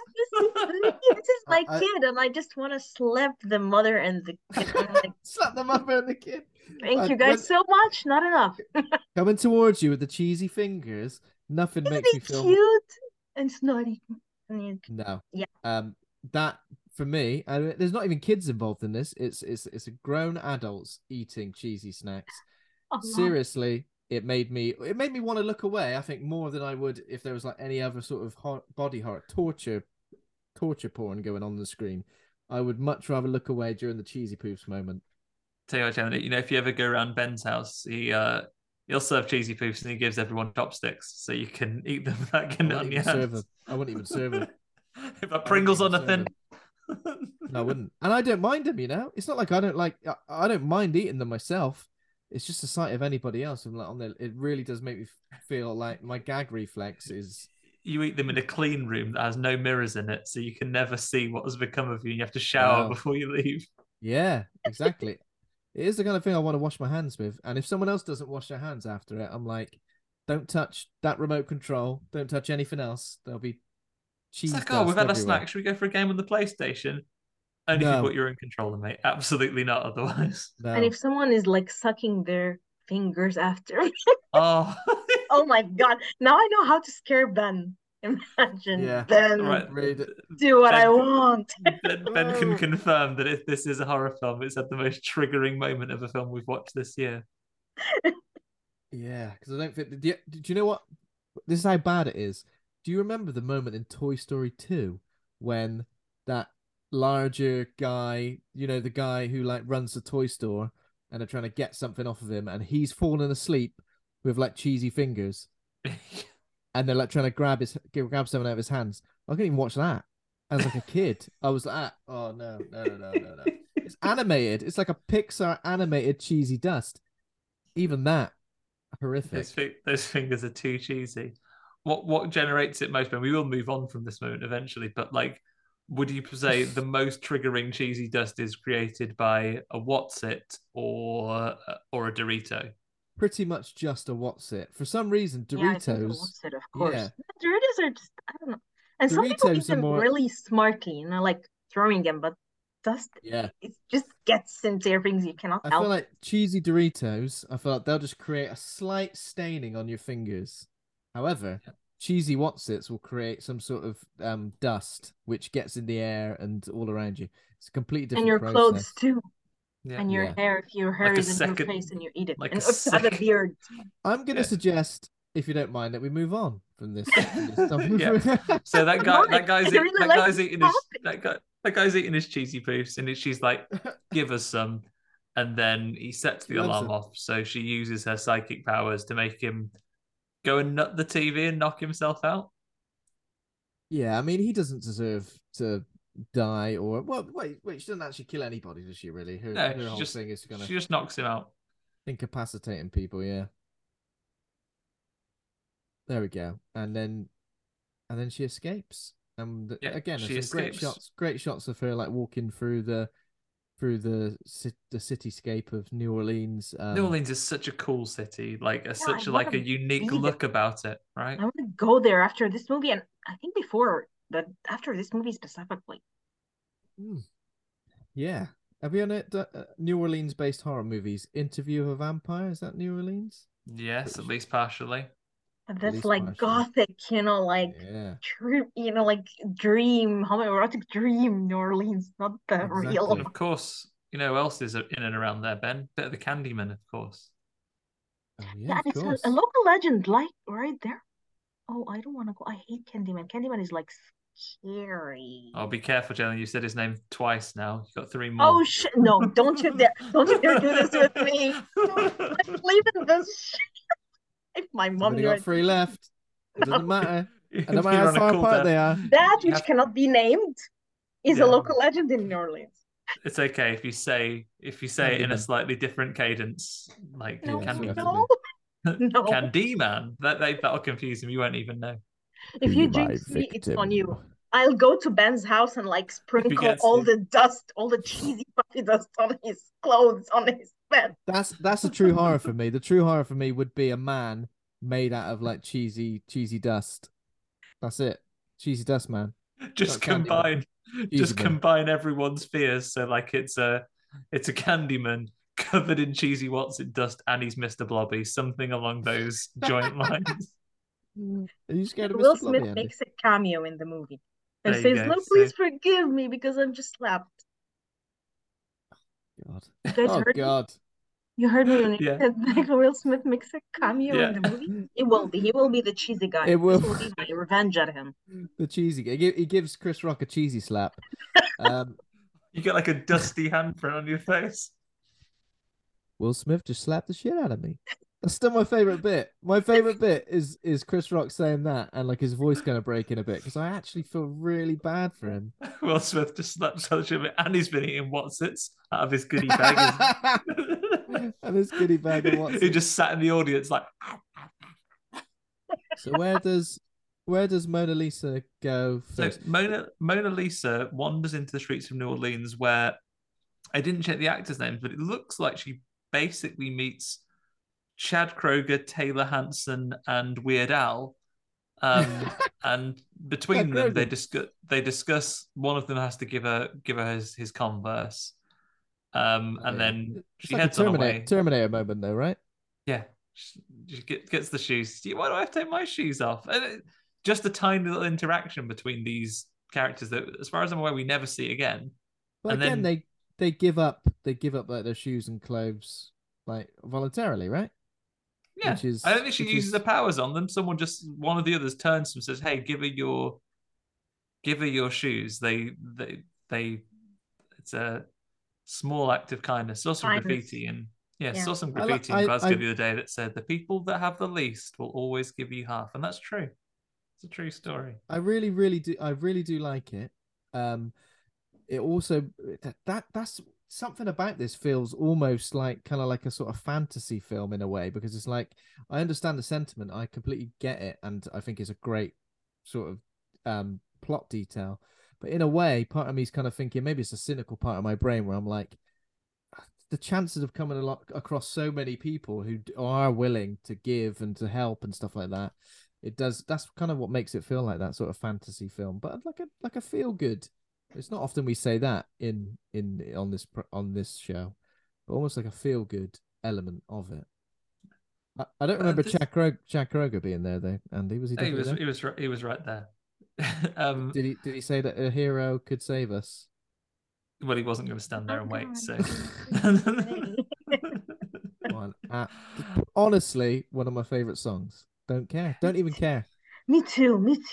I don't care. Love it. This has come up before, but like, you know, people say like people make fun of Nickelback, and then people go out to try and defend them. Don't worry about them. They're filling stadiums still. They're doing all right. I know people make fun of them all the time, and I don't even feel they're that bad. I don't know. Yeah, they're worse. They're worse bands, you guys. I agree, but I don't like it when people say, "Oh, I love that song, Hero" by Nickelback. I go, "Hey, hang on a minute." Chad Kroeger. It's Chad Kroeger of Nickelback featuring Josie Scott of Saliva. Come on, don't get it completely wrong. Oh, Two Titans, never as such a band of nominated been formed. Not until generations later when we would get McBusted, as they've been such a musical powerhouse. It was in Spider-Man and it was nominated for a Grammy. Amazing. So after they've given away their shoes, Pop's finest, giving their shoes away to Mona Lisa, we have a really interesting scene where she turns up outside outside just a convenience store, cheekily tries to pinch a man's chip, and he's not having any of it.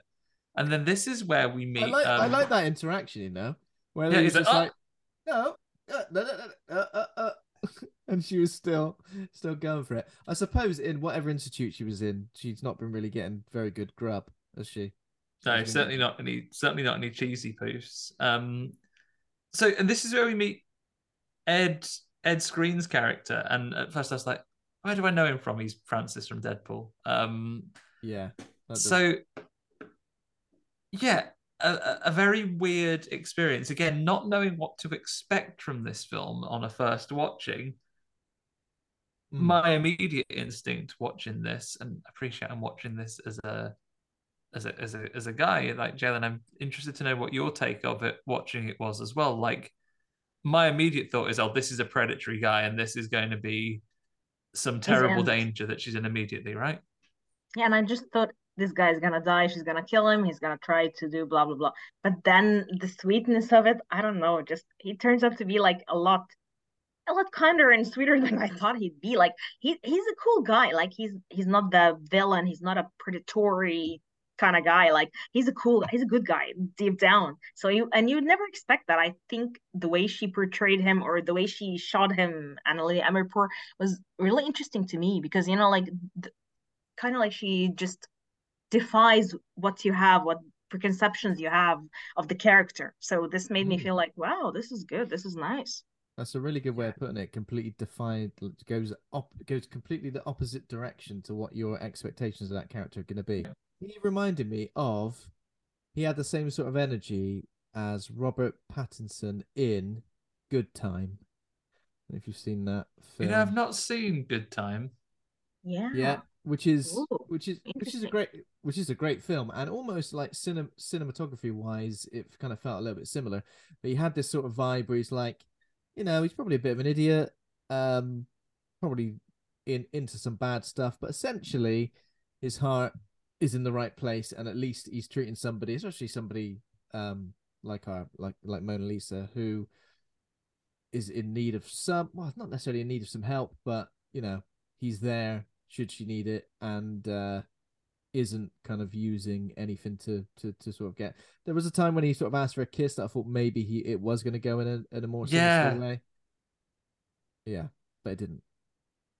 No, and like he gives up his shirt, and then she just he kind of says, like, he never, at least as far as I recall, he doesn't actually make any moves to try and stop her from leaving. He gives up his shirt, and then when she sees the policeman Harold, the Pontiac Bandit himself from Brooklyn Nine-Nine, when he turns up, and we've seen him hear the call that there's an escaped mental patient on the loose, but he has actually turned up to deal with some girls that are drunk outside the store, right? And then he notices she's chundered all over the floor, and I like this because she was like, "Oh, it's her birthday. She drank too much." He's like, "Still $100 fine if it's your birthday or not." Yeah, doesn't matter. In fact, that even if it's your birthday, oh, but please, I'm not that. And then he kind of trails off that conversation because he sees Mona Lisa fresh in Ed, in Ed's shirt there, like wander off, and he pursues her. And again, it's an interesting approach because even though he tries to, have that authority a little bit later, he begins in quite a gentle way, right? Which, increasingly, and there are huge issues with, I think, that the public see from policing in the modern society that we live in today all over the world. But I think it's a very different portrayal of a member of the police than that we see in a lot of films. Like, he has an authority, but he's also quite a gentle character, right? That he comes across. I think he immediately strikes you as a fairly likable and sympathetic guy. It doesn't seem like the hapless cop that tries to arrest your main character and that you want to see killed off immediately, right? It's weird because who is the antagonist in this film, really?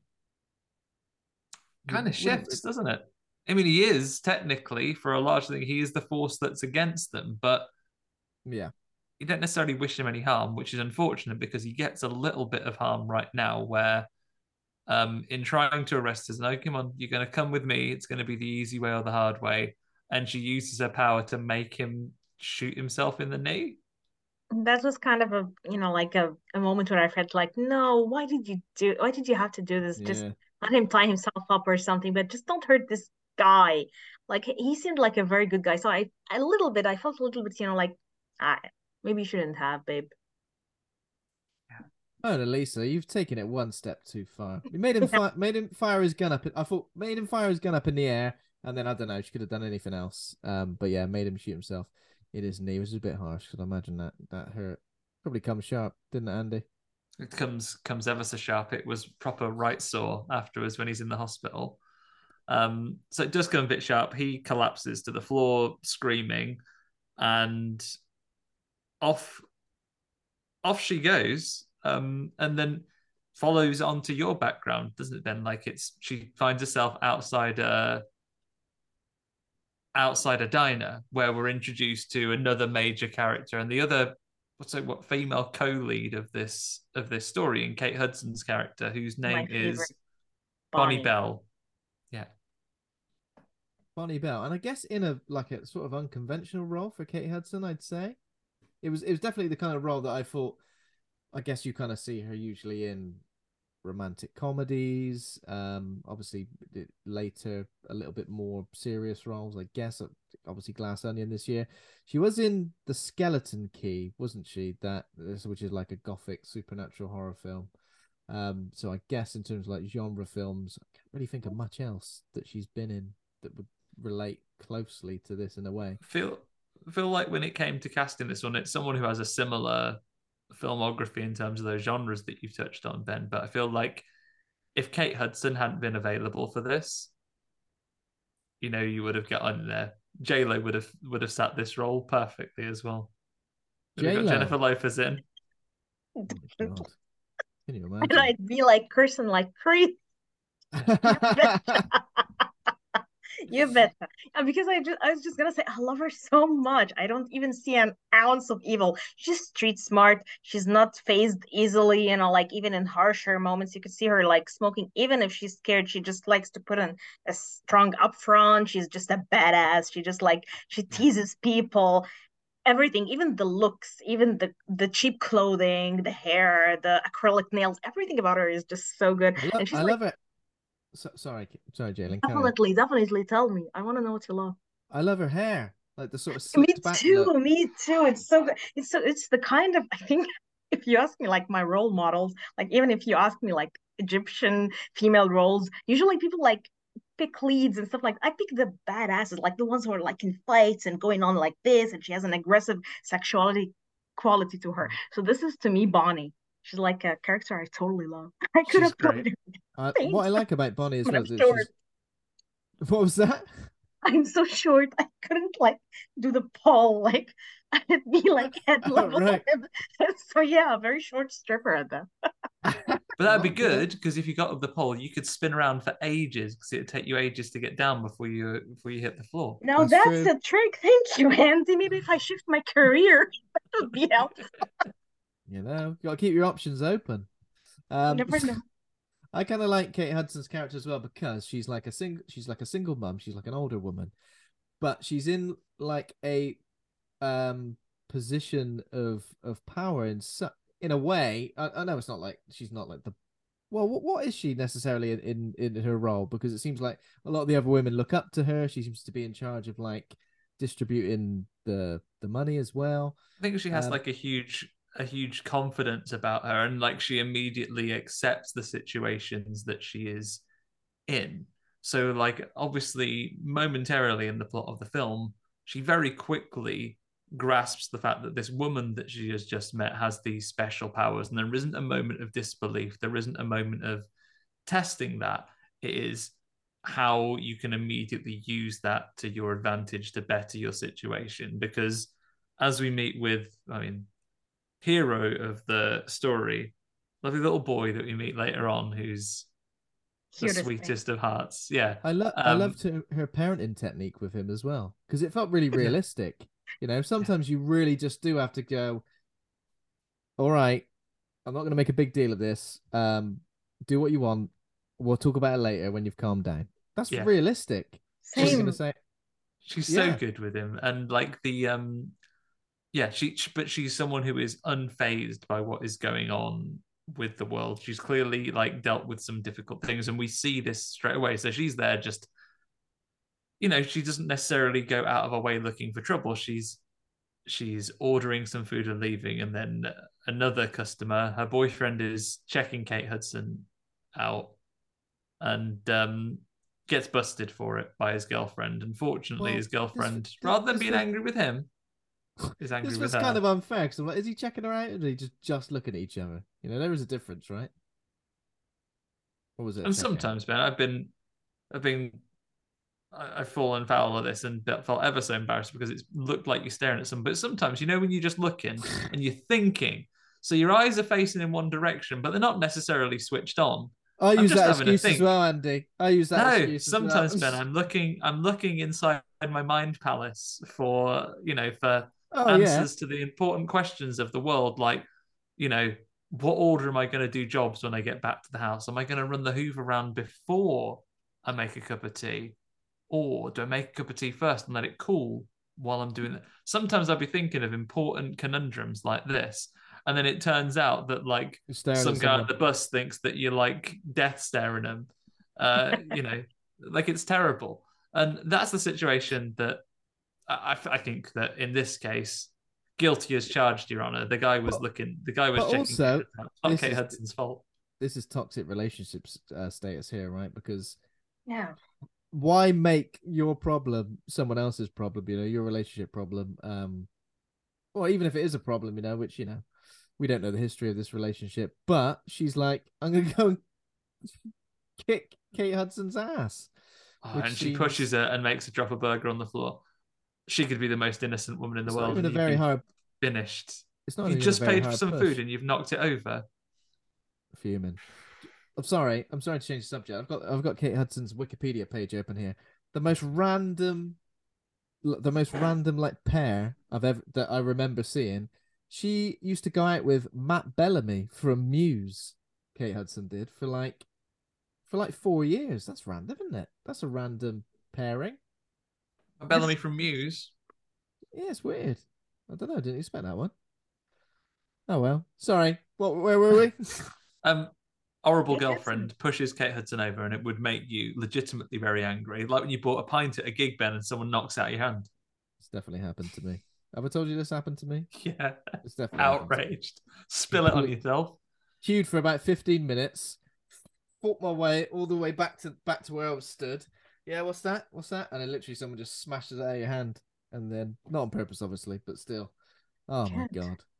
Bad times. You've got like a 2-3 second window to fall on your knees in like the most desperate apology before not a violent man, Ben, but I just feel like the cells of my body would go nuclear and just melt the building down. I'm not one to throw hands, Ben, but I feel like just biologically I would just implode. Just so angry. Not one to throw hands, but sometimes a bitch slap is needed, as happens here. But at least the woman ready to fight Kate Hudson takes her big hoop earrings out, which you got to do, right? Yeah, you've got to make sure you haven't got any handles to be yanked on. So they have a little bit of a scrap, but Mona Lisa sees and intervenes, and again, this is where I'm leaning into the fact that this does have horror and thriller credentials here, Ben, because it starts quite playfully, like this woman is giving herself a couple of slaps, but that fist closes up pretty fast, and then she's quite brutally like giving herself a right old thumping. Yeah, this one was like, yeah, exactly. I was like, oh, so uncomfortable.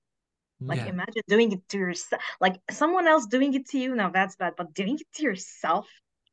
Yeah.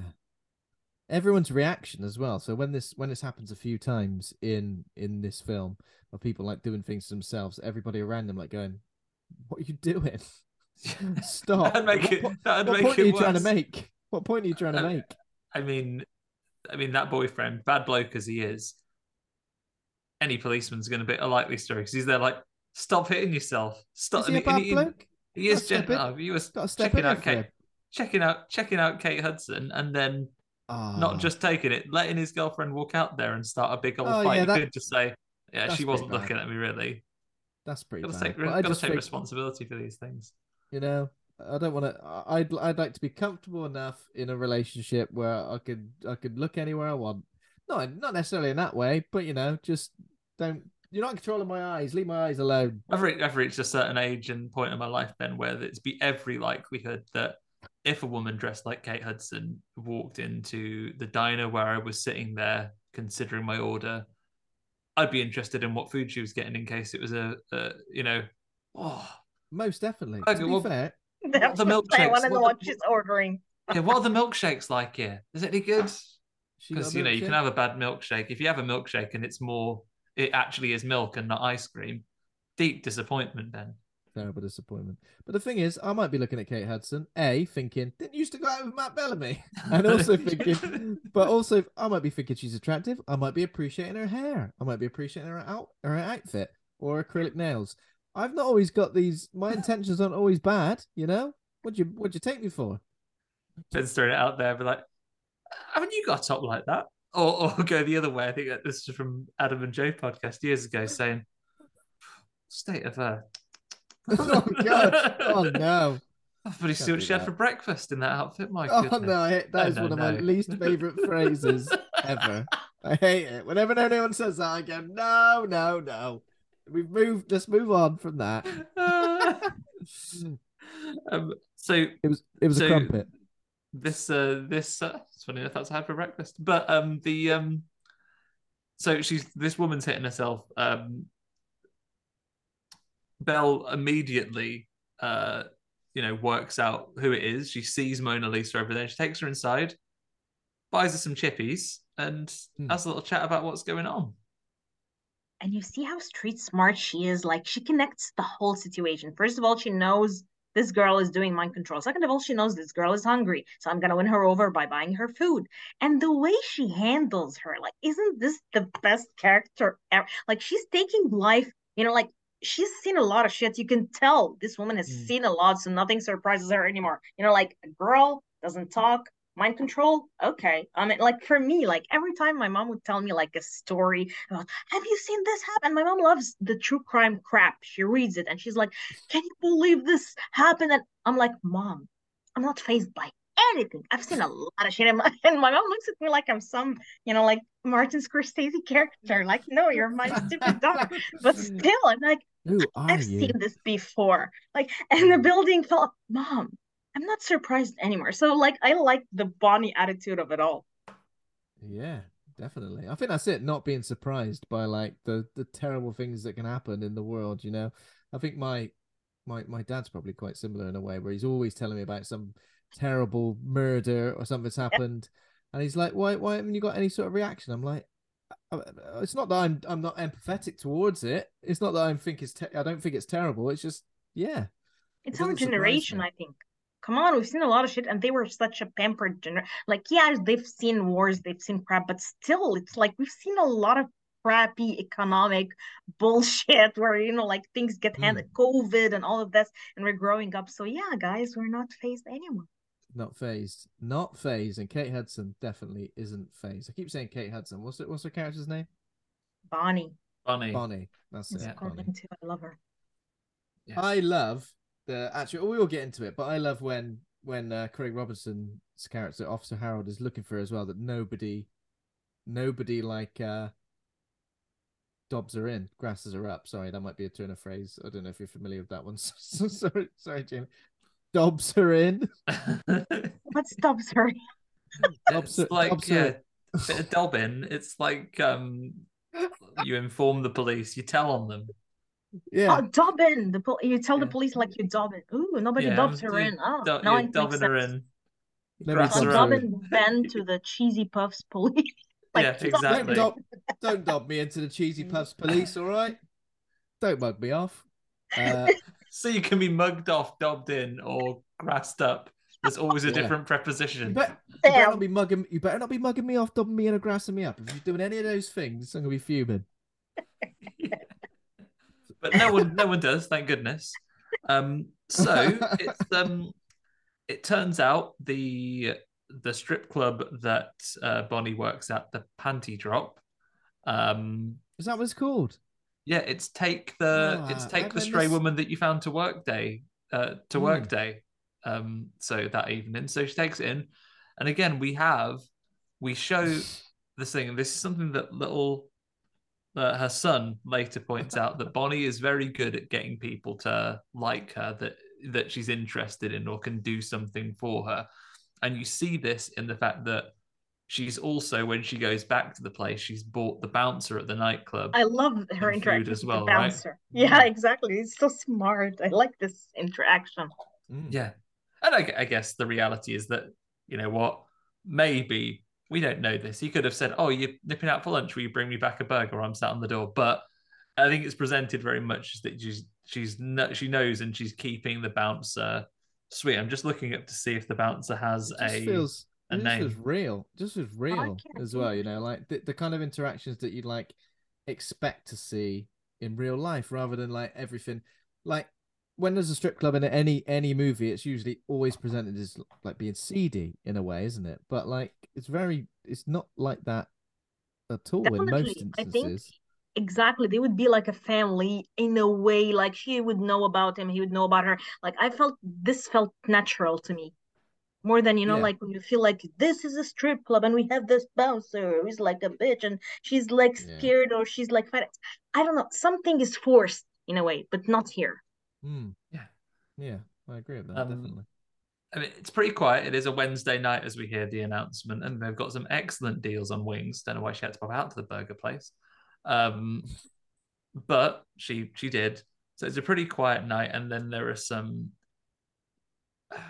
right old like douches, probably the worst baddies of the film. Right, there are some horrible blokes in there that you know, they're there at the strip club, and they make a point of giving her a fairly awful tip, and, you know, expecting her to be grateful for it, right? They were like, oh, $2, right? I can't believe it. $2, you bastards. Imagine me dancing my ass off to get $2. I'm dancing my ass off over here. That hurts.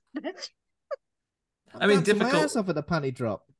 Difficult for us as Brits, though, Jalen. Like tipping's an unfamiliar thing for us here, because, you know. Wow. Okay, now I gotta learn. Well, especially but if you guys go to the strip club, you don't tip the strip. Now I'm gonna feel. I don't know. I understand it with food. The rule with food is if you pay before you don't. If you pay before you get the food, you don't tip. If you pay after you get the food, then you do. Oh yeah, I think but I think in America it's even different from here in Egypt. Like here, tipping is kind of optional because they already have, like service and stuff like that. So if you yeah. tip, you're like a more generous, or you're trying service, to brag. So service is built into your standard pricing. Definitely, yeah. In America, loads of most jobs where anyone does anything for you, be it your cafe or your bar or your anything, tipping is likely how a lot of people earn a living, a survivable wage. When we lived in Korea, quite the opposite. I don't know if it's changed. I've not lived there for 13 years, but like when we lived over there, culturally, certainly then, they didn't really tip. I've had people chase me down the street from bars to give me my change that I deliberately left. Oh, wow. People literally been chased down the street. Oh no, you forgot your money. Or another time, a bar we went to very regularly, we went in there, we would always, because we're so used to it, and it wasn't even that you were doing the calculation. It was like, the bill is this much, I'll round it up to the nearest whatever, a reasonable, exactly. Yeah, I know a nearable level, and I'll just leave that, and then I will leave immediately and not expect my change. Another time we went back, and the bar owner came over and said, "Oh, hi, last time you were here, you paid too much money." Wow. No way. Really? What? They just went, you paid too much? Oh, wow. It's really good getting extra money, like finding them in your pocket, like, oh, that's my lucky day, give it to me. Yeah, and eventually we would, and eventually we'd be like, no, it's like we're trying to give you extra, but yeah, culturally they don't. It's not really a thing. So yeah, it's difficult, but in England it's complicated because there are things you tip for, but not to the same degree as the US. So it's a very weird situation. But I think we're not so blind to these ways that we would understand that paying a stripper was something that adding $2 to was not offensive. I think adding $2 to anything is kind of a little bit offensive, isn't it? Imagine, like, don't even tip, you know what I mean? Like, have you guys heard my cat? Because he's wreaking hell. We can't hear him. Good, awesome. So no, imagine like $2 to this woman who busted her ass for your pleasure, you little, I don't know. Like, for me, I was just pissed because they were like, the way they're portrayed, it makes you hate them. Like, they were, like, we're dudes, we're just there to see naked girls, and we don't want to tip them. So, like, what? It just pisses me off. Yeah, and these are probably the only male characters in the whole film that are presented in this way, aren't they? In a negative yeah, as light, uncomplicatedly awful. Yeah. So what happens from here? Obviously, Kate Hudson. A quick conversation with Mona Lisa, and then she explains what they're doing at a strip club, and then she goes and uses her powers to make them basically empty their wallets and give them give her all of the money. This is interesting. Mona Lisa is always interested in gaining new information, whether it's because she's been locked away for so long that she's forgotten, maybe it's that she never ever knew. We don't really know. So yeah, when Fuzz says about kissing her, she's like, why? And then again, when she works out that people are paying to see women take their clothes off, she also says why. No, why do they like looking at beautiful women? And that's how she positioned it. Like, all the beautiful things in the world, more beautiful than butterflies and rainbows and all these other things. You like looking at naked women the most. I'll tell you what, worth more than $2. I love going to the butterfly house in the zoo. Is that what it's called? What's it called? The butterfly. Yeah, the butterfly house is a thing. I'm always just giving them $2 tips at the butterfly house. Oh, you're so beautiful. Yeah, that's right. Flap those wings. I'm always chucking coins down in the flower beds as I go past. For you. For you. Yeah, that's kind of the way she portrays it. But it makes sense to Mona Lisa, doesn't it? Yeah, so she uses her powers, but obviously you're not controlling these people's... There's a subtlety to the powers. You're not controlling these people's minds, Professor X style. You are puppeting their bodies. So they're there all the time going, what am I doing? Why am I taking this money out of my pocket? I don't want to do this. And they give her the money, and then when they kick off, having visibly handed the money over, they incur the wrath of the bouncer, who I think is called Snacky. and What's his name? Snack. Have they Snacky. called him because he loves. Oh, that's why he likes snacks. That's why he likes his. That's how Wow. you buy him, with snacks. I like he's got a little table there as well, where he's bouncing. He's just got this little table, perfect for the snacks. Yeah, perfect for snacks. So he bounces those douchebags, and then that's clearly going to be their racket. She takes Mona Lisa back to her house, and she meets her son, little Charlie. Yeah, so Charlie, played by Evan Whitten, again a really well written. Whitten is a well written character. Amazing. Yeah, just like really, he's got such an interesting personality. Like he's a little metalhead, and he sort of he teaches Mona Lisa about. Does he just call it moshing? I can't remember if I missed that. He did call it something, didn't he? He calls it something else that isn't moshing. I'm not sure Yeah, I'm he young did, and cool didn't he? enough He to know said, what like, it's called, Ben. I don't know what it was. I think moshing is kind of like, I don't know what else you'd call it really. But yeah, he calls it something else. I couldn't quite work out what he was listening to. I thought it was Mastodon initially, but then I don't think it was. But yeah, he kind of like teaches Mona Lisa about that, and she gets involved in it as well, doesn't she? Yeah, and they in a scene later on they become friends. But before they do that, we have another day where Bonnie takes Mona Lisa out. She gives her a bath in the morning, and then takes her out to rob people at the ATM. Now that's kind of mean, Bonnie. I love you, but this is getting too far. Just gonna- Because imagine, Old guy with his little dog as well. I know. yeah, my I note. feel bad for this guy. Like you can imagine, it doesn't happen a lot anyway, so it just keeps robbing him. Yeah, $500 my for the note on this savings. one was just, oh no, she's bad. Just You're bad. I like you. It's even Yeah. sexier that way. yeah, It's sexier that way. But this is the thing. Even though she's doing something like pretty bad, like I don't know, part of you still kind of like understands that she's out for herself, but like not in a really, really sinister way. It's not Yeah. like, yeah, not that I would agree with this, but it doesn't feel in the grand scheme of things too bad. She's going to get her comeuppance anyway. Not to say she even deserves it. Not I the don't know. She comeuppance shouldn't rob gets the over it. lovely little old man with his little dog. And then not only okay. does she use Mona Lisa's powers to draw money out of the ATM, $500, then she puts him in a taxi. It's going to cost him. Yeah, it's Yeah. poor thing. Yeah, I mean, Just turn around and go, hello. it's $20, please. Sorry, what? How did I even get here? Yeah, it was not. That's the thing. It's not a thing that kind of like it doesn't change your memory of events either, does it? So you kind of like you're aware of it. You're wearing You can your say to the power taxi locks. driver, stop immediately. Yeah. How long does it last? Exactly. Do you get like 10 meters down the street and you go, right, stop it? So is pretty much at the same time where we see Craig Robinson in hospital and kind of doing a little bit of digging himself, speaking to Yeah. other police officers and working out where Mona Yeah, so Lisa he's- is. He's out of hospital now, and he nips along to the thing, and they're reviewing the footage from the people who, I think the other two police officers are joking that like this guy was livid, says that this woman robbed him, but the video footage shows him just handing over the money. And they said like she used like hypnosis on him or something, and he watches the video and he recognizes and he recognizes, oh, that's the girl that I saw.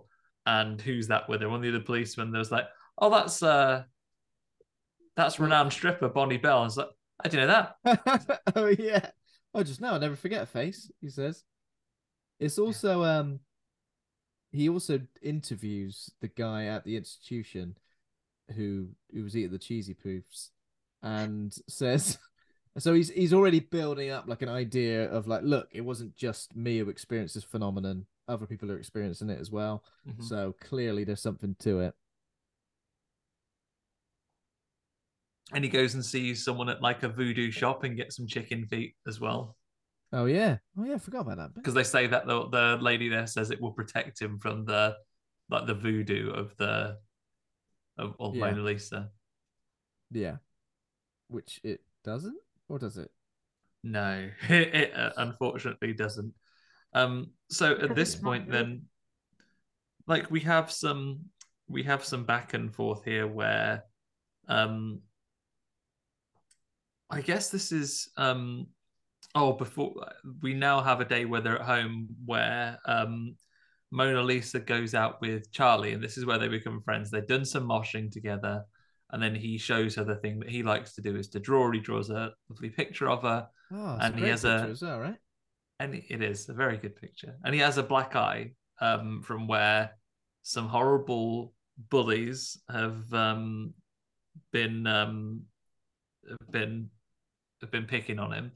And then at the end of their little day out, they happen to see him. He's doing some classic bully activities, just egging houses. These are also are gonna be the guys in the strip club when they grow up who don't tip strippers. I feel like those idiots. They come full circle. Throwing eggs 1 minute, not tipping the next. Has he got like a cut on his head as well? The kid. Is that explained? He's got like a black eye, and I think he's just been beaten up by those rotten kids. Is it Paulie is his name? Paulie? That sounds like a Martin Scorsese like character. Hey, Paulie! Hey, Paulie! What are you doing? Hey, what are you doing egging that house over there, Paulie? God damn! 12 eggs! I can't see it would call Paulie on here. So there's a horrible little lad egging houses, and at first he's not. You know, Mona Lisa is a young woman, but she's still visibly an adult, and he's like, "Oh, get out of the way so I can beat up this kid." But she uses her psychic powers. Yeah, she sounds angry like this dog. She gets up and gets him to smash loads of eggs into himself very deliberately. It must have been a fun job as a young actor to be like pretending to be psychically piloted to smash eggs into your own face and body. I know. Why are eggs so white in America? That's weird, isn't it? Is that only me who notices that? What color are eggs in Egypt? I think they're kind of white too. Like, yeah, the yellow is there, but I think the white is very. In the UK, they're very like. How would you describe them? Eggshells are like they're an eggshell color. They're like sort of brownish. Yeah. You have both. I think we have the brownish ones and we have the whiter ones. I always feel like white eggs are like duck eggs in this country. Yeah. I'm always fascinated by these little details. Sorry, I can't help it. Maybe America would have been eating duck eggs all this time. I've just never checked. Oh, the chicken eggs I think are all brown, right? Yeah, chicken eggs are brown, certainly here. Or you can get blue eggs if you're very fancy and you're shopping at M&S. Oh, and if you like, blue? Sure, definitely. Hello, can I get the blue eggs? They're not really blue. They're just like slightly bluey brown. Duck egg blue. They're like the fancy chicken that eats while violins are playing and all that. Oh wow, yeah. I love this. They're the fanciest chickens. I'm gonna have like dinner with the queen. Sure. I love it. Yeah, you are. That's what happens. That's what happens for M&S. Anyone who shops at M&S gets that. You're just handsome when you walk in. Oh no! I was trying to see the difference of different coloured eggs, and I've come across a more terrible, like real life horror. Apparently, white eggs come from chickens with white feathers. Brown eggs come from chickens with brown feathers. That sounds too simple. So it's simple as that. But what about the bluish? It come from what? Peacocks and like blue chickens. So maybe they paint the chickens blue, and eventually, like because they're blue-blooded. They're like bred differently. They're like from a different. The royal chickens. They're swan eggs. But in looking up why certain eggs are different colors, I found a product that is a deeply unsettling thing. You can just get something called liquid eggs, which is just bottle of eggs. I don't like that at all, Ben.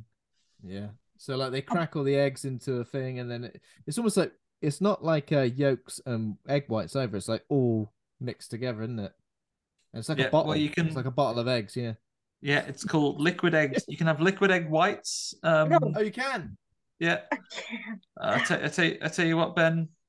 you can buy it in bulk, 6 litres for £32. I feel like eggs would be cheaper. I don't know, a litre of eggs is a lot.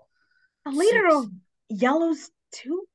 Like, okay, the whites are okay, but ugh. No, I think that's just egg whites. I'm not sure if you can get yellows. I'm not googling this any further. Goodness, I found please, enough of that. I read that because I think it's like a fitness thing, or it's like in the fitness industry, people get liquid eggs because I think a boxer recently failed a drugs test, and the reason he said he failed the drugs test, he's like, I've been having too many eggs. That's why. I don't know why that would make him fail a drugs test, but then it came out that he'd been chugging on the liquid eggs. Oh my God, the things people would do for because he's washing down his steroids with them. Actually, don't exactly. If you're that boxer listener, I'm sure you're not a cheat. Yeah. Especially if your punches are infused with steroid powder. Damn. He's gonna find I don't want to see your bathroom, buddy. Sorry. I don't want to even pass God, by can you it. imagine?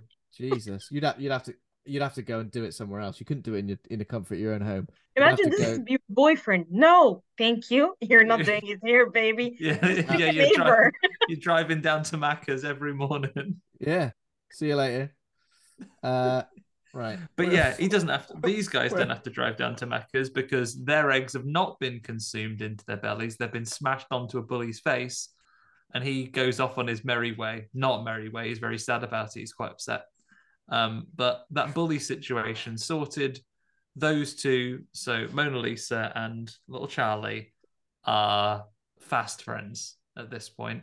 To the point he points out that his mom is very good at making people like her when she can do something for them. And he immediately puts the cat amongst the pigeons by saying, oh, hey, she doesn't have to go to work with you to help you rob loads of money off people. Technically just psychically encouraging tipping.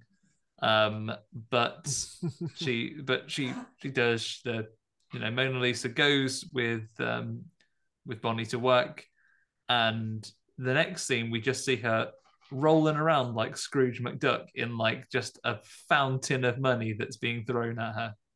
Scrooge. This was a great shot as well, right? It was like it was like kind of upside down, and the money. Yeah, this was done beautifully. And then she's got like a wig on her bonce as well. Yeah, she's got a wig on her and some glasses. Like stylistically, this film is an absolute treat. We get lots of shots of the titular blood moon. We get lots of great like lighting effects and everything. And I was also a big fan of, however, whenever Mona Lisa uses her powers and really stares at someone intensely, we get the it's like the Jaws zoom, where camera goes in while the camera moves forward while being zoomed out, and it kind of warps that perspective slightly. Crash zoom? That's not exactly what it is it? But it's kind of similar to that, isn't it? Yeah, it's really effectively done, but she's done it again, and the other strippers are not happy about it because basically all the guys in the club have thrown all of this money at her. Oh yeah. Against their will, sort of, and now have no money left and are kind of leaving angrily. Yeah, a couple of them say you better sleep with one eye open. Yeah, because bloody get you. Get you. And that is when police officer Harold turns up with his cane, looking for Bonnie. And I love his interaction with Snacky here, where it's like, can I just go and look at it? And he's like, yeah, $30. No, that's yeah, it's good. And then he texts Bonnie to say, there's a cop looking for you with a cane. And then so essentially her and Mona Lisa immediately leave, run away, only to be pursued Michael Myers style by Officer Harold, ever so slow, calling after him, somebody stop him. And nobody obviously obliges. He finally catches up with them in like a quiet parking lot. Didn't you hear me shouting you? She's like, oh no, sorry. Oh yeah, I like that. No, sorry, I didn't. Where were you running away? I'm just late. Just awesome. Seriously. Yeah. It's really good, but then this bit kind of makes me sad because the wheels kind of fall off that once he's realized that he's going to arrest Bonnie, Mona Lisa, Bonnie does sort of throw her under the bus and say like, oh, she just stayed at my house for a couple of days. I don't know who this is. Yeah. And Bonnie has had, she throws her under the bus, but Mona Lisa has had enough of it, so she uses her powers to. She doesn't hurt Officer Harold this time. She just says, "Do you like people? Why do you like them?" And it's a good, she asks them, why do you like people, and why don't you want to hurt them? But then she doesn't hurt him this time. She just handcuffs him, or makes him handcuff himself to the railings, and then walks away, and then heads off. Right? Yeah, doesn't shoot him in the other knee, which would have been a shame. That would have been awful. I don't know if he's even carrying his gun. I feel like you wouldn't carry your gun if you knew you were going after somebody who could do that. Yeah, exactly. And this is where then the chicken feet don't work, because he holds one up and then she just makes him drop it. Oh yeah, that's good. I like that. It's a nice little detail, isn't it? So Mona Lisa heads back home and decides that she is going to leave. She doesn't like Bonnie anymore. But Charlie asks if he can come with her. Meanwhile, Bonnie is walking home, and she encounters those three horrible blokes from the nightclub, from the strip club earlier on, she extracted all the tips from. It's quite a brutal scene, right? This is probably where we lean most into the horror, because again, we talked about the skill of the shot placement in this and the way that everything is positioned. It's not for a violent scene of three guys assaulting, like a woman. It's not really stylized in the least. It's quite a straightforward, made all the more brutal by its simplicity, right? Exactly. I totally agree. It was just, there was nothing stylistic about it. There was no great camera work. It was just there, like grim and brutal and realistic, and I don't know, it just felt too real. In many ways, I think skillfully done in looking at the things that we are sensitive to. Like now, again, between horror movies and the way that action movies work right now, like we can see absolutely bone-crunching fights in a superhero movie, and it is entertainment, and you see big over-the-top hits and people being knocked every way from Sunday all over a scene. You can see bones being broken in a martial arts movie, and it is, I would say, less affecting than what was a very simply shot mugging, effectively followed by an assault in this alleyway, where these guys, they get their money back from them, from Bonnie, and then just all beat her up quite badly. Exactly. And the way she's even negotiating with them, it just felt brutal. Like, are you guys gonna fuck? Like, the way she said, as if she's accepting the worst, like she's preparing herself to accept the worst. And this is not a good situation for a woman to be in. But at the same time, she's just, like she's standing her ground. And I don't know, I liked everything about it. You would imagine this is Bonnie and this is how she would be dealing. You keep thinking, what must have Bonnie been through before to make her that prepared for something like that? So I don't know, it's a great scene and unexpected in a movie like that, where everything is so dreamy and like that's kind of what I was going to say, was that everything else kind of feels dreamy and like almost like fantasy, where nothing quite feels real, but these moments of realism feel so real that they really do stand out in that film. But and then obviously they attack her, and then does she just wake up in the hospital, or is that a little bit later? We next see her waking up in the hospital later. And we did skip earlier when they leave for work that day. Charlie has a row with his mum and says that he hates her. He just uses people, that she just uses people. And this is where you said, Ben, that there's a realism in a conversation with her son there, where she's like, you're really angry right now. I'm going to let this one slide. And we'll catch it later. But he does choose to run away with Mona Lisa, and then who should they go and see? But their friend, man that they met once, who apparently is still hanging outside the shop, without his shirt that he lost that day. It's like a Jay and Silent Bob scenario where, like, if you want to go look for them, you know exactly what shop they're going to be outside of. Yeah, they're going to be outside that convenience store all the time, even though that shopkeeper is very unfriendly. And he also says, I told you she was going to come back. I told you I was going to see her again. So he's clearly been talking about her like fondly as well. Yeah, and his name is Fuzz. So they go and see Fuzz, and he takes them to get some help. We very quickly see that they're listed as a fugitive, and now made even more serious that there's a missing child. Yeah, so that's on TV. Obviously, the kid, Charlie, yeah, Charlie, is very excited that they're on TV. He's kind of like, "This is cool. Can't believe we're on TV. Amazing." Yeah, and how does Fuzz help them? So he helps them. He gets some fake IDs printed for them. They've already taken money from the jar of savings they have in the thing, and they decide to run away. They go to the airport, and they're going to get tickets to the first place that's leaving. And this is turned around. Like, we perhaps had our initial reaction to Fuzz, so Ed Skrein's character. It's been dampened by the fact that he turned out not to be creepy like we thought. And then we're really sort of a lot more endeared to him here now, because he's pretty good with the kid. Where the kid asks if he's a drug dealer and says, "Well, I've dealt drugs all the time, but that doesn't make me I've dealt drugs once or twice in my life, but I'm not a drug dealer." Doesn't he call him baby boy as well? Yeah, he calls him. He says, "Don't call me baby boy." Is that, well, don't call me a drug dealer then.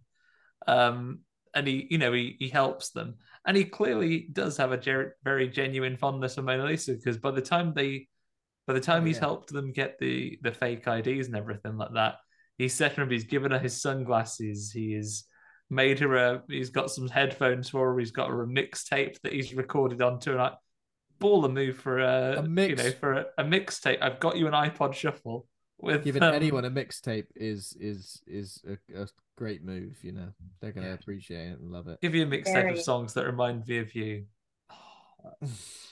A pure romance that we do not see in this day and age. What do people do now? Do they make a Spotify playlist for someone they like? Yeah, it's a Spotify playlist. Yeah, it's getting serious when you send a Spotify playlist link. You guys are serious? Damn. I haven't been dating for a long time, but if this happens to me, I'm so depressed. Not me personally, but I've definitely seen it. I've definitely seen it and heard stories of it. You still burn a CD, do you? Ben? It's still old school. I still burn a CD. Yeah. I don't even know if my computer's even got a disk drive. Don't think it does. I genuinely didn't notice the first laptop I had didn't have a disk drive until I tried to watch a DVD, and I was like, "There's no DVD drive on this anymore." No DVD drive. My laptop has got no USB ports. Yeah, me too. That's crazy, isn't it? The last one had DVD, but no, this one. Sadly. Sad. Just kind of snuck away. And tell you what, Ben, real life horrors, when you ever try and buy a new laptop now and it wants to give you no hard drive space or cloud storage. I fucking want cloud storage. It's all in the cloud. When the apocalypse happens, it will all vanish. Okay. So, did we miss out the fact that Mona Lisa gets a haircut as well?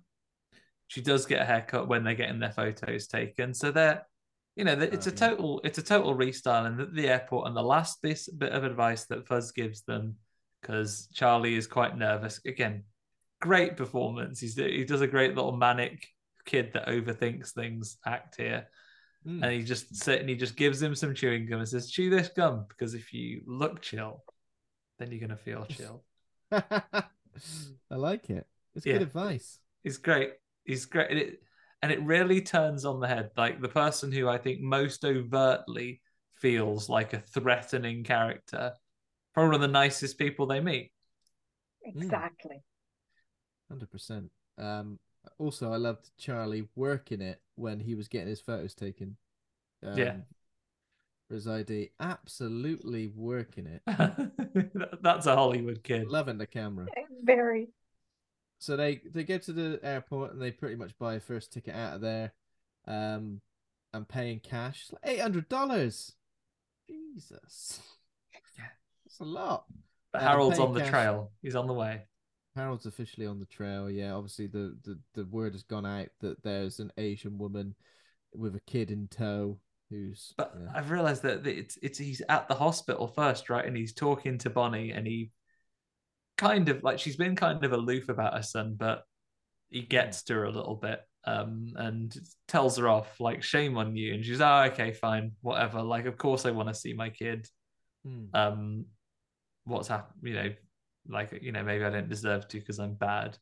But she does agree to help them, and then when he's nipped off for a wee, Charlie decides that he does want to speak to his mum, and he asks a kindly gentleman if he can borrow his phone. He's fine with it, and he phones his mum, which is, if you've ever seen those programs where people try to evade the fugitive hunters, it's phoning your family that always gets you rumbled then. Yeah. Exactly. That's the first place they look. I was going to ring him, say hello. They'll trace it. Nah, it'll be fine. It'll be fine. Yeah, and it's obviously we're not looking for real fugitives. When you watch these programs for entertainment value, it's, I'm going to be away from my kids for a fortnight. You know what? Guarantee you, your kids will be happy to see you for a fortnight later, and not having had a quick conversation with you if you come home with 50 grand or whatever it is you win. Exactly, you idiot. Yeah, just don't loot. It was like, I just want to speak to my kid. I was watching this movie. It's a really good movie called Queen and Slim. And the guy was so attached to his family. The girl was such a badass. She didn't have anybody to care for. And they were like, no phones on the strip. They were evading their fugitives across America. And what he does, and I was so happy that she convinced him. He goes and hides in the toilet behind her back and calls his father. The moment he does it, I'm like, you stupid bitch, she told you. And yes, the police were surrounding his father. The moment he picks up, boom, trace it. And I'm just like, why? She told you they're better off without you. Now you're putting them in danger and stuff like that. I don't know, like, ugh. Oh dear. I think I've heard. If you're ever gonna go on the run for a television program, or otherwise, just say everything you need to say before you go. Say, look, it's gonna be a while until I'm not on the run. Chat to you later. Exactly. Or even, like, just try to reinvent yourself as a new person. Like, this new person has no family, no history, nothing. And just let them deal with the mess alone, and you deal with the mess alone, because they're better off without you. Trust me. You've done a lot of shit, and it's obviously going to cause both parties harm. Or send them a letter that they can't trace. Like, send a letter. Like, use secret ink or shit like that they used to do. Rant get into some real spice stuff. Don't blow it, but so when they're he has a change of heart, doesn't he, Charlie, in the airport? Yeah, he phones his mom and says, "Hey, you don't need to worry about me anymore. I'm going to be fine." But that's enough time for the police to trace it, and then Officer Harold is on his way. Police Officer Harold straight on the way to the very slowly airport. Ever so slowly, and someone else has got to drive because he is in a boot right now. In like a leg brace, but he's there, and we have bits of comedy. He's like, right, don't look at her eyes. Like, I know that sounds ridiculous, but don't. And this is who it is, and then you need to make all the ID little star-shaped sunglasses as well. We have some moments of tension where they go through airport security, and it's all fine. They get through, and they're waiting at the gate, and Officer Harold is there, and he's getting them to check IDs. And again, star of the show, this little Charlie is like, he knows what's coming. He wells up with tears, and he gives Mona Lisa a final hug, and then runs over and grabs the hand of another Asian woman, and then basically says, like, help, I'm being abducted. I'm being abducted by this woman. Yeah. Which it's great, and that allows her to slip onto the plane because the attention is elsewhere, that's the person that's been caught. Even the guy on the plane's really nice to her, right? Yeah, he teaches her how to use the seatbelt. Like, she's hopefully going off to better things. Officer Harold interrogates the little boy and says, "What plane is she on?" And he sells him a dummy by like looking like he's got through to him and then telling him the wrong one. They take him back to his mom. He's reunited, and she actually does love him and hugs him. They're reunited, and we end by seeing Mona Lisa fly off on the plane with a big blood moon in the sky. We do get, from the abusive, violent bastards who attacked Kate Hudson's character, one of them gets knocked out, right? By in a mid-credit scene, Snacky beats fuck out of him in the street. They just walk past the strip club again. He sees them and just gives them all a thumping. Gives them all a thumping, and then goes back to his hot dog. His snack table. I love that he didn't turn back around to see if like anyone was there was gonna be any repercussions. He knows. One of them says, "You broke my nose." Such a good friend. Just shrugs. He shrugs. Everyone in the street cheers. And we're like, see ya. Awesome. Okay, well that is Mona Lisa and the Blood Moon. What have you got any name game, Andy? I haven't got any. So if you've got two, you know what, Ben? During the course of the episode, I managed to pull a third. Oh wow! What hero? So explain the concept of this. Yeah. So what we'll do is we play the name game where usually it's a lot simpler than this, but the rhyming is pretty fierce in this one. So we'll pick a film with a slightly different synopsis, and I'm talking to a published poet here as well. The conventions of rhyming here are often quite tenuous, but it will rhyme sort of with the title of the film we're talking about here, but it would match the synopsis that I would give instead. You want me to guess the name of the movie? Are you serious? Yeah, the movie the conceptual movie that we've come up here. So with one example, you'll probably understand how it works. It can be pretty straight simple. Okay, Ben, do you have the synopsis of this movie for me to work with? Sure. So the synopsis is: a girl with unusual powers escapes from a mental asylum and tries to make it on her own in New Orleans. Okay. A girl with incredible mental powers escapes from an asylum and reinvents herself as a telemarketing fraudster, selling to people access to a lunar body with the face of an Ant-Man star. Jesus Christ. Mother of God. So it's Rud Moon, right? Yeah, it's Rud Moon. Rud Moon. Phoner. Yeah, she's a phoner. And she's a scam artist. Phoner. What is this? Like yeah, what's a scam artist, Andy? Like someone who's like, they're taking they're taking that money off people because they're not really going to own a piece of the Paul Rudd Moon. Phoner. I can't think. Give me a clue. This is a really difficult one as well, Jalen. Like of all the examples we've done, this is the hardest one ever. I guess she could also be selling kind of warm winter wear to them as well. That's what she could also be doing. She could be putting it on them rather than just Phoner Fleecer. That's right. Phoner Fleecer and the Rudd Moon is that film. Jalen, you picked the worst one because there are no simple rhymes for this movie. I've already taxed Ben to the limit, so you get 1,000,000 points if you're able to. If any normal human can get just one of these. This section of the show, Jalen, usually pushes me to the limit, and I do it every week, and I still can't grasp it. So the second one, so hard, damn it. The second one's a little easier. I reckon this is the easiest one. Don't believe you. So, after escaping from a mental institution, two members of Springfield's most famous family try to warn everyone of an impending deluge of water. What?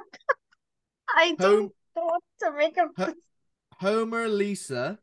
Yes, Homer, Lisa. Flood. Yeah, and the flood. And the flood soon. That's right. Homer, I've absolutely Lisa, nailed and the flood soon. Absolutely nailed it. Yeah! Wow, you're so good. How is this even possible? Are you serious? Again, it's because I do it every week. I feel like I know exactly how Andy's brain works these days. Homer, Lisa.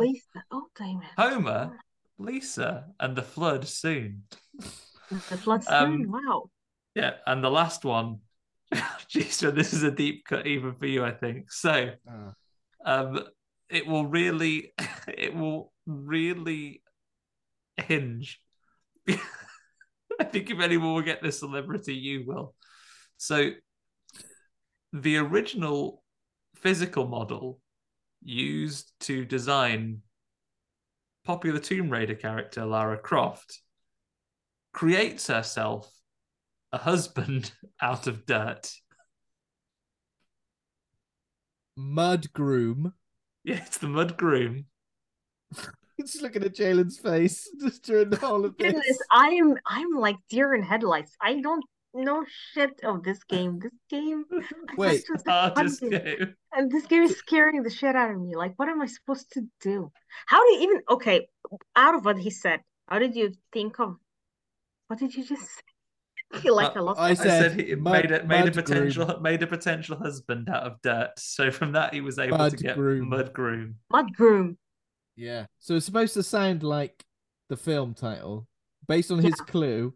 It'll rhyme with it essentially, but I don't know the first bit. The body model for Tomb Raider? Nell McAndrew? It's not Nell McAndrew. It was before Nell McAndrew. She went on to have an acting career in films including Ali G in the House, The Number 23, Hollowman, and Doomsday. Neil Marshall's Doomsday. Oh yeah. I can picture her, but I do not remember what her name is at all. Is her name? I'll give you a clue. It vaguely rhymes with Mona Lisa. You're gonna have to tell me. It's Rona Mitra and the Mud Groom. Rona Mitra and the Mud Groom. Oh, fuck this. Oh, are you guys serious? Like, I feel like I'm a toddler. What kind of published No. You know when Jalen said, this is scary and this. If it's like the thing is, if it's like a film that's like got 2 words in it, I think you'd be far more likely to participate because it's like give me an example, like Heat. Okay, so, let me come up with one off the top of the dome. Then did you say Heat? Like Heat, the movie Heat. Okay, so for example, like the movie Heat. A group of high-end professional thieves start to feel the heat from the LAPD when they unknowingly leave a clue at the butcher shop. Meat. Exactly. Yes. See? That's it. It's not you that's stupid. It's this particular round of this game. I'm trying to think of a different example. Okay, but wait, okay. A Cinderella story. Okay, a Cinderella story. I hit a Cinderella story. It's that stupid one. Yeah. Okay, I got one. No, wait. Okay. A Cinderella story. I'm trying to. It's hard to come up with them off the top of the dome. I know Andy's usually pretty good at it. I'll try and do a Cinderella story. Oh no, I got it. Routinely exploited by her wicked stepmother, the downtrodden Samantha Montgomery is excited about the prospect of meeting a date that she swiped on the latest app on. The latest dating app. Tinderella. A Tinderella story. A Tinderella story, you could take it one step further. Excited to meet a man from there. A Tinder fella story. A Tinder fella story. Oh la la. Yeah, so now it makes sense. But Mona Lisa, no. I need a lot of practice for this. Exactly. Well, that's the thing, Jalen. The reason is I've had so much practice. Almost 300 episodes. It's become second nature to me. And as I said, I feel like I can kind of understand the way Andy's brain will work. Yeah, exactly. You know him. But for me, like Andy was like a cryptic God coming from the depths of hell, unleashed on me, and I'm supposed to decipher whatever the shit he's saying. And when I got it right, it was impressive, right? I want to watch a Tinder fella story. Yeah, me too. There are so many of these films that we end up watching that I think, watch that. I'd love to watch this. Is that it though, Andy? That's the 3. What are they doing? Cutting parts of their body or just munching on barbecue and shit? Which of those 3 films would you like to watch the most, Ben? Meat. Mona Lisa and the Rud Moon, Rona Mitra and the Mud Groom, or Homer Lisa and the Flood soon? Yeah, Homer, Lisa, and the Flood Homer, Soon. Lisa, and the Flood Soon. Just an episode of The Simpsons. Yeah. So the next part of the show, where they're recast as Noah and getting ready to build the ark. Should have gone for that. The next part of the show is far more easy to participate in. We've got to rate the movie, Jalen, from A to F. We go for plus and minus as well. So where would you Classic rate school grades? School grades, Mona Lisa and the Blood Moon, and I guess and why? Okay. What do you think? How do you think you're gonna score it? You're thinking. You really are thinking about it. Rating the movie from A to F. Mm-hmm. Yeah. Where would you rate it? So A to F. So which is the A is the ace and F is like the fail? Wow, Yeah. ace or like B, like beautiful, or like B for beautiful. It's a beautiful fine. film, isn't it? Or like a blowjob good blowjob level of goodness. What you're doing there? Are you rating sex acts based on which one you think is the best? B for blowjob, A for let's not go there. But I know exactly what you're thinking, and I agree. Yeah, so it's like an A for me, based on the rating that I give. Are we calling it a B? Yeah, I think B for like. B. I think B is fair. Yeah. Blow good. Blow good. Good. B for blowjob good. Do you know what? I'm gonna carry that forward into my life and start rating things. How good was it? Probably as good as a blowjob, not as good as a rib job. That's not number one. I mean, you've got to make sure we don't use that, Ben, because obviously these things these ratings in our day-to-day lives mostly appear in school reports. You don't want to be pulling this out at a parents' evening. No. All right, Mr. Smith, how's my kids doing in geography? B, I see, blowjob good, eh? What? I think you should leave the premises. It's you the one that marked it that way. Get out. Shame on you, Mr. Errington. Shame on you, Mr. Errington. The police are on their way. I think I'm gonna join you, Jalen, on a B. Now, I'm not. What's that for? Blowjob good, right? It's B for blowjob good. Yeah. I'm gonna give it a B. Oh, I don't want to say a B minus. That would be like a bad blowjob. You know what I mean? When it's a bit subpar one. It has to be like a subpar one. You're not putting any effort in. It's like you're not giving it your heart. That's so close to just being a Copperfield C. Give it your heart and soul, but not your teeth. Okay, I think I'll go for a straightforward B, because I think obviously this is a podcast about horror films, and I think as a horror film, it probably doesn't quite make the grade, because there are some elements that you could consider horror, and of course, like telekinesis, or not necessarily telekinesis, like mind control, is always like that. But it doesn't really have much of a sinister edge. Like even the antagonists, essentially, of course, the terrible thing happens with the guys from the strip club, but even like the antagonist as such, like a police officer, is a good guy, and his intentions are, pretty good. So. But I think in terms of how well made a film it is, and the performances from everybody involved, and the cinematography and the soundtrack and everything else, I think I'm just going to go for a straightforward B. If I was rating it as a horror movie, it might go slightly lower, but as a movie experience, as a rounded movie experience, I'll go for a B. Can I just talk before Andy? I like this rating so much because I just imagined the bad movie that is E, erectile dysfunction bad. Oh my god, that's literally the worst. I don't want to say we've all been there, but what I'm saying is what's worse than that? Even an F is gonna be A, bad. B, C, D. F is just for fuck's sake. For fuck's sake, it's fallen off. F is fallen off. It's fallen off. It's dried up and fallen off. Sorry. E for erectile dysfunction. D for dick kind of soft. It's very late, everybody. You can tell we've gone mad. We've gone squirrely. You better rate it, Andy, and don't be rude. I won't be rude. It is I agree with you, Ben. And actually, you know what? We've had a similar vibe to this in the opposite the other week when Stu was on with us, Jalen. We talked about Tremors, which we all agreed probably absolutely standard 3-star movie, which I gave an absolute A to because it's bang on from what I wanted for a movie. These ratings about how much we enjoyed the movie. I do agree with you, Ben, that if we're rating this as a horror movie, it peters down a little bit because it's, yeah, you know what? It's not traditionally the sinister. It's got enough for us to warrant talking about it on this show. Not about to rebrand anytime soon because there's supernatural elements, there's thrilling elements, there's threat and there's violence. So it's in the wheelhouse. Absolutely, it is.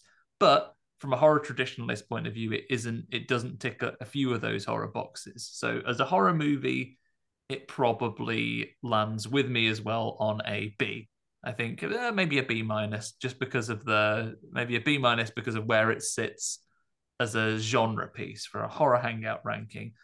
How many stars do I give to this movie as an overall? It's probably a solid 4. I really enjoyed it.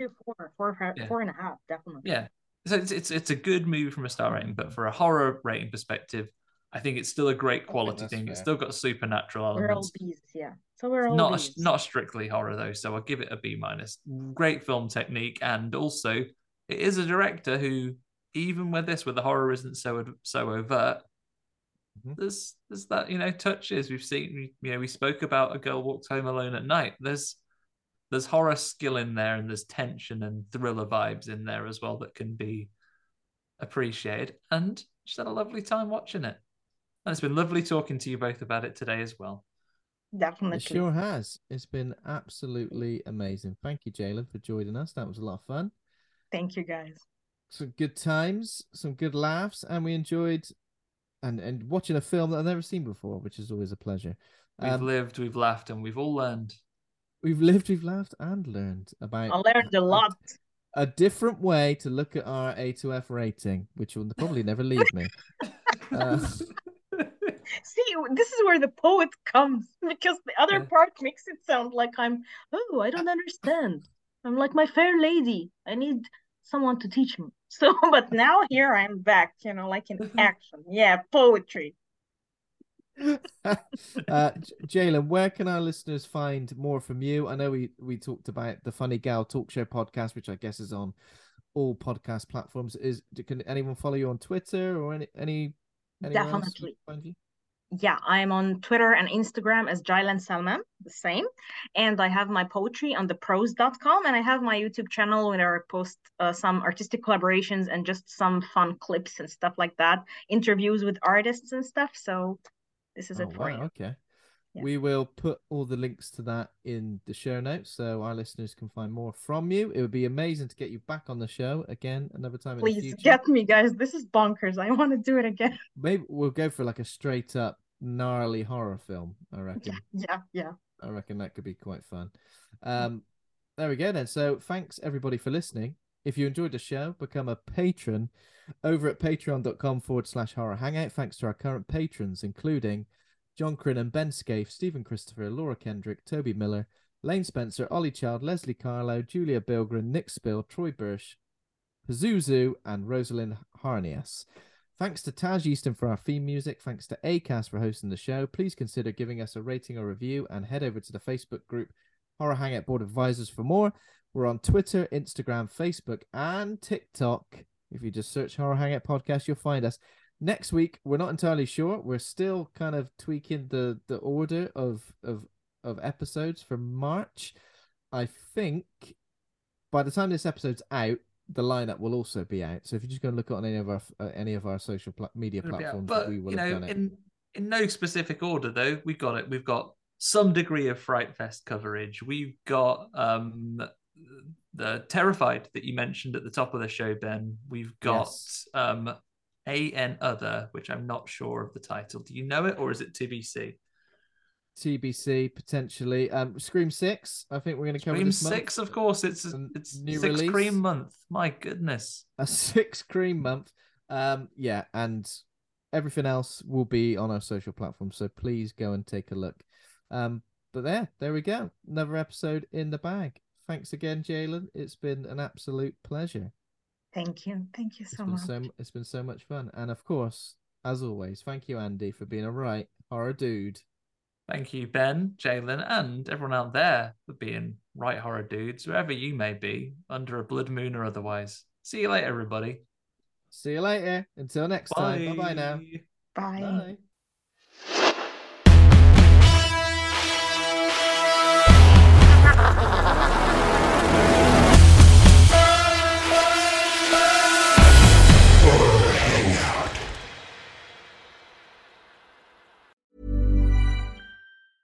Even when we're on a budget, we still deserve nice things. Quince is a place to scoop up stunning high-end goods for 50 to 80% less than similar brands. They have buttery soft cashmere sweaters starting at $50, luxurious Italian leather bags, and so much more. Plus, Quince only works with factories that use safe, ethical, and responsible manufacturing. Get the high-end goods you'll love without the high price tag with Quince. Go to quince.com/style for free shipping and 365-day returns.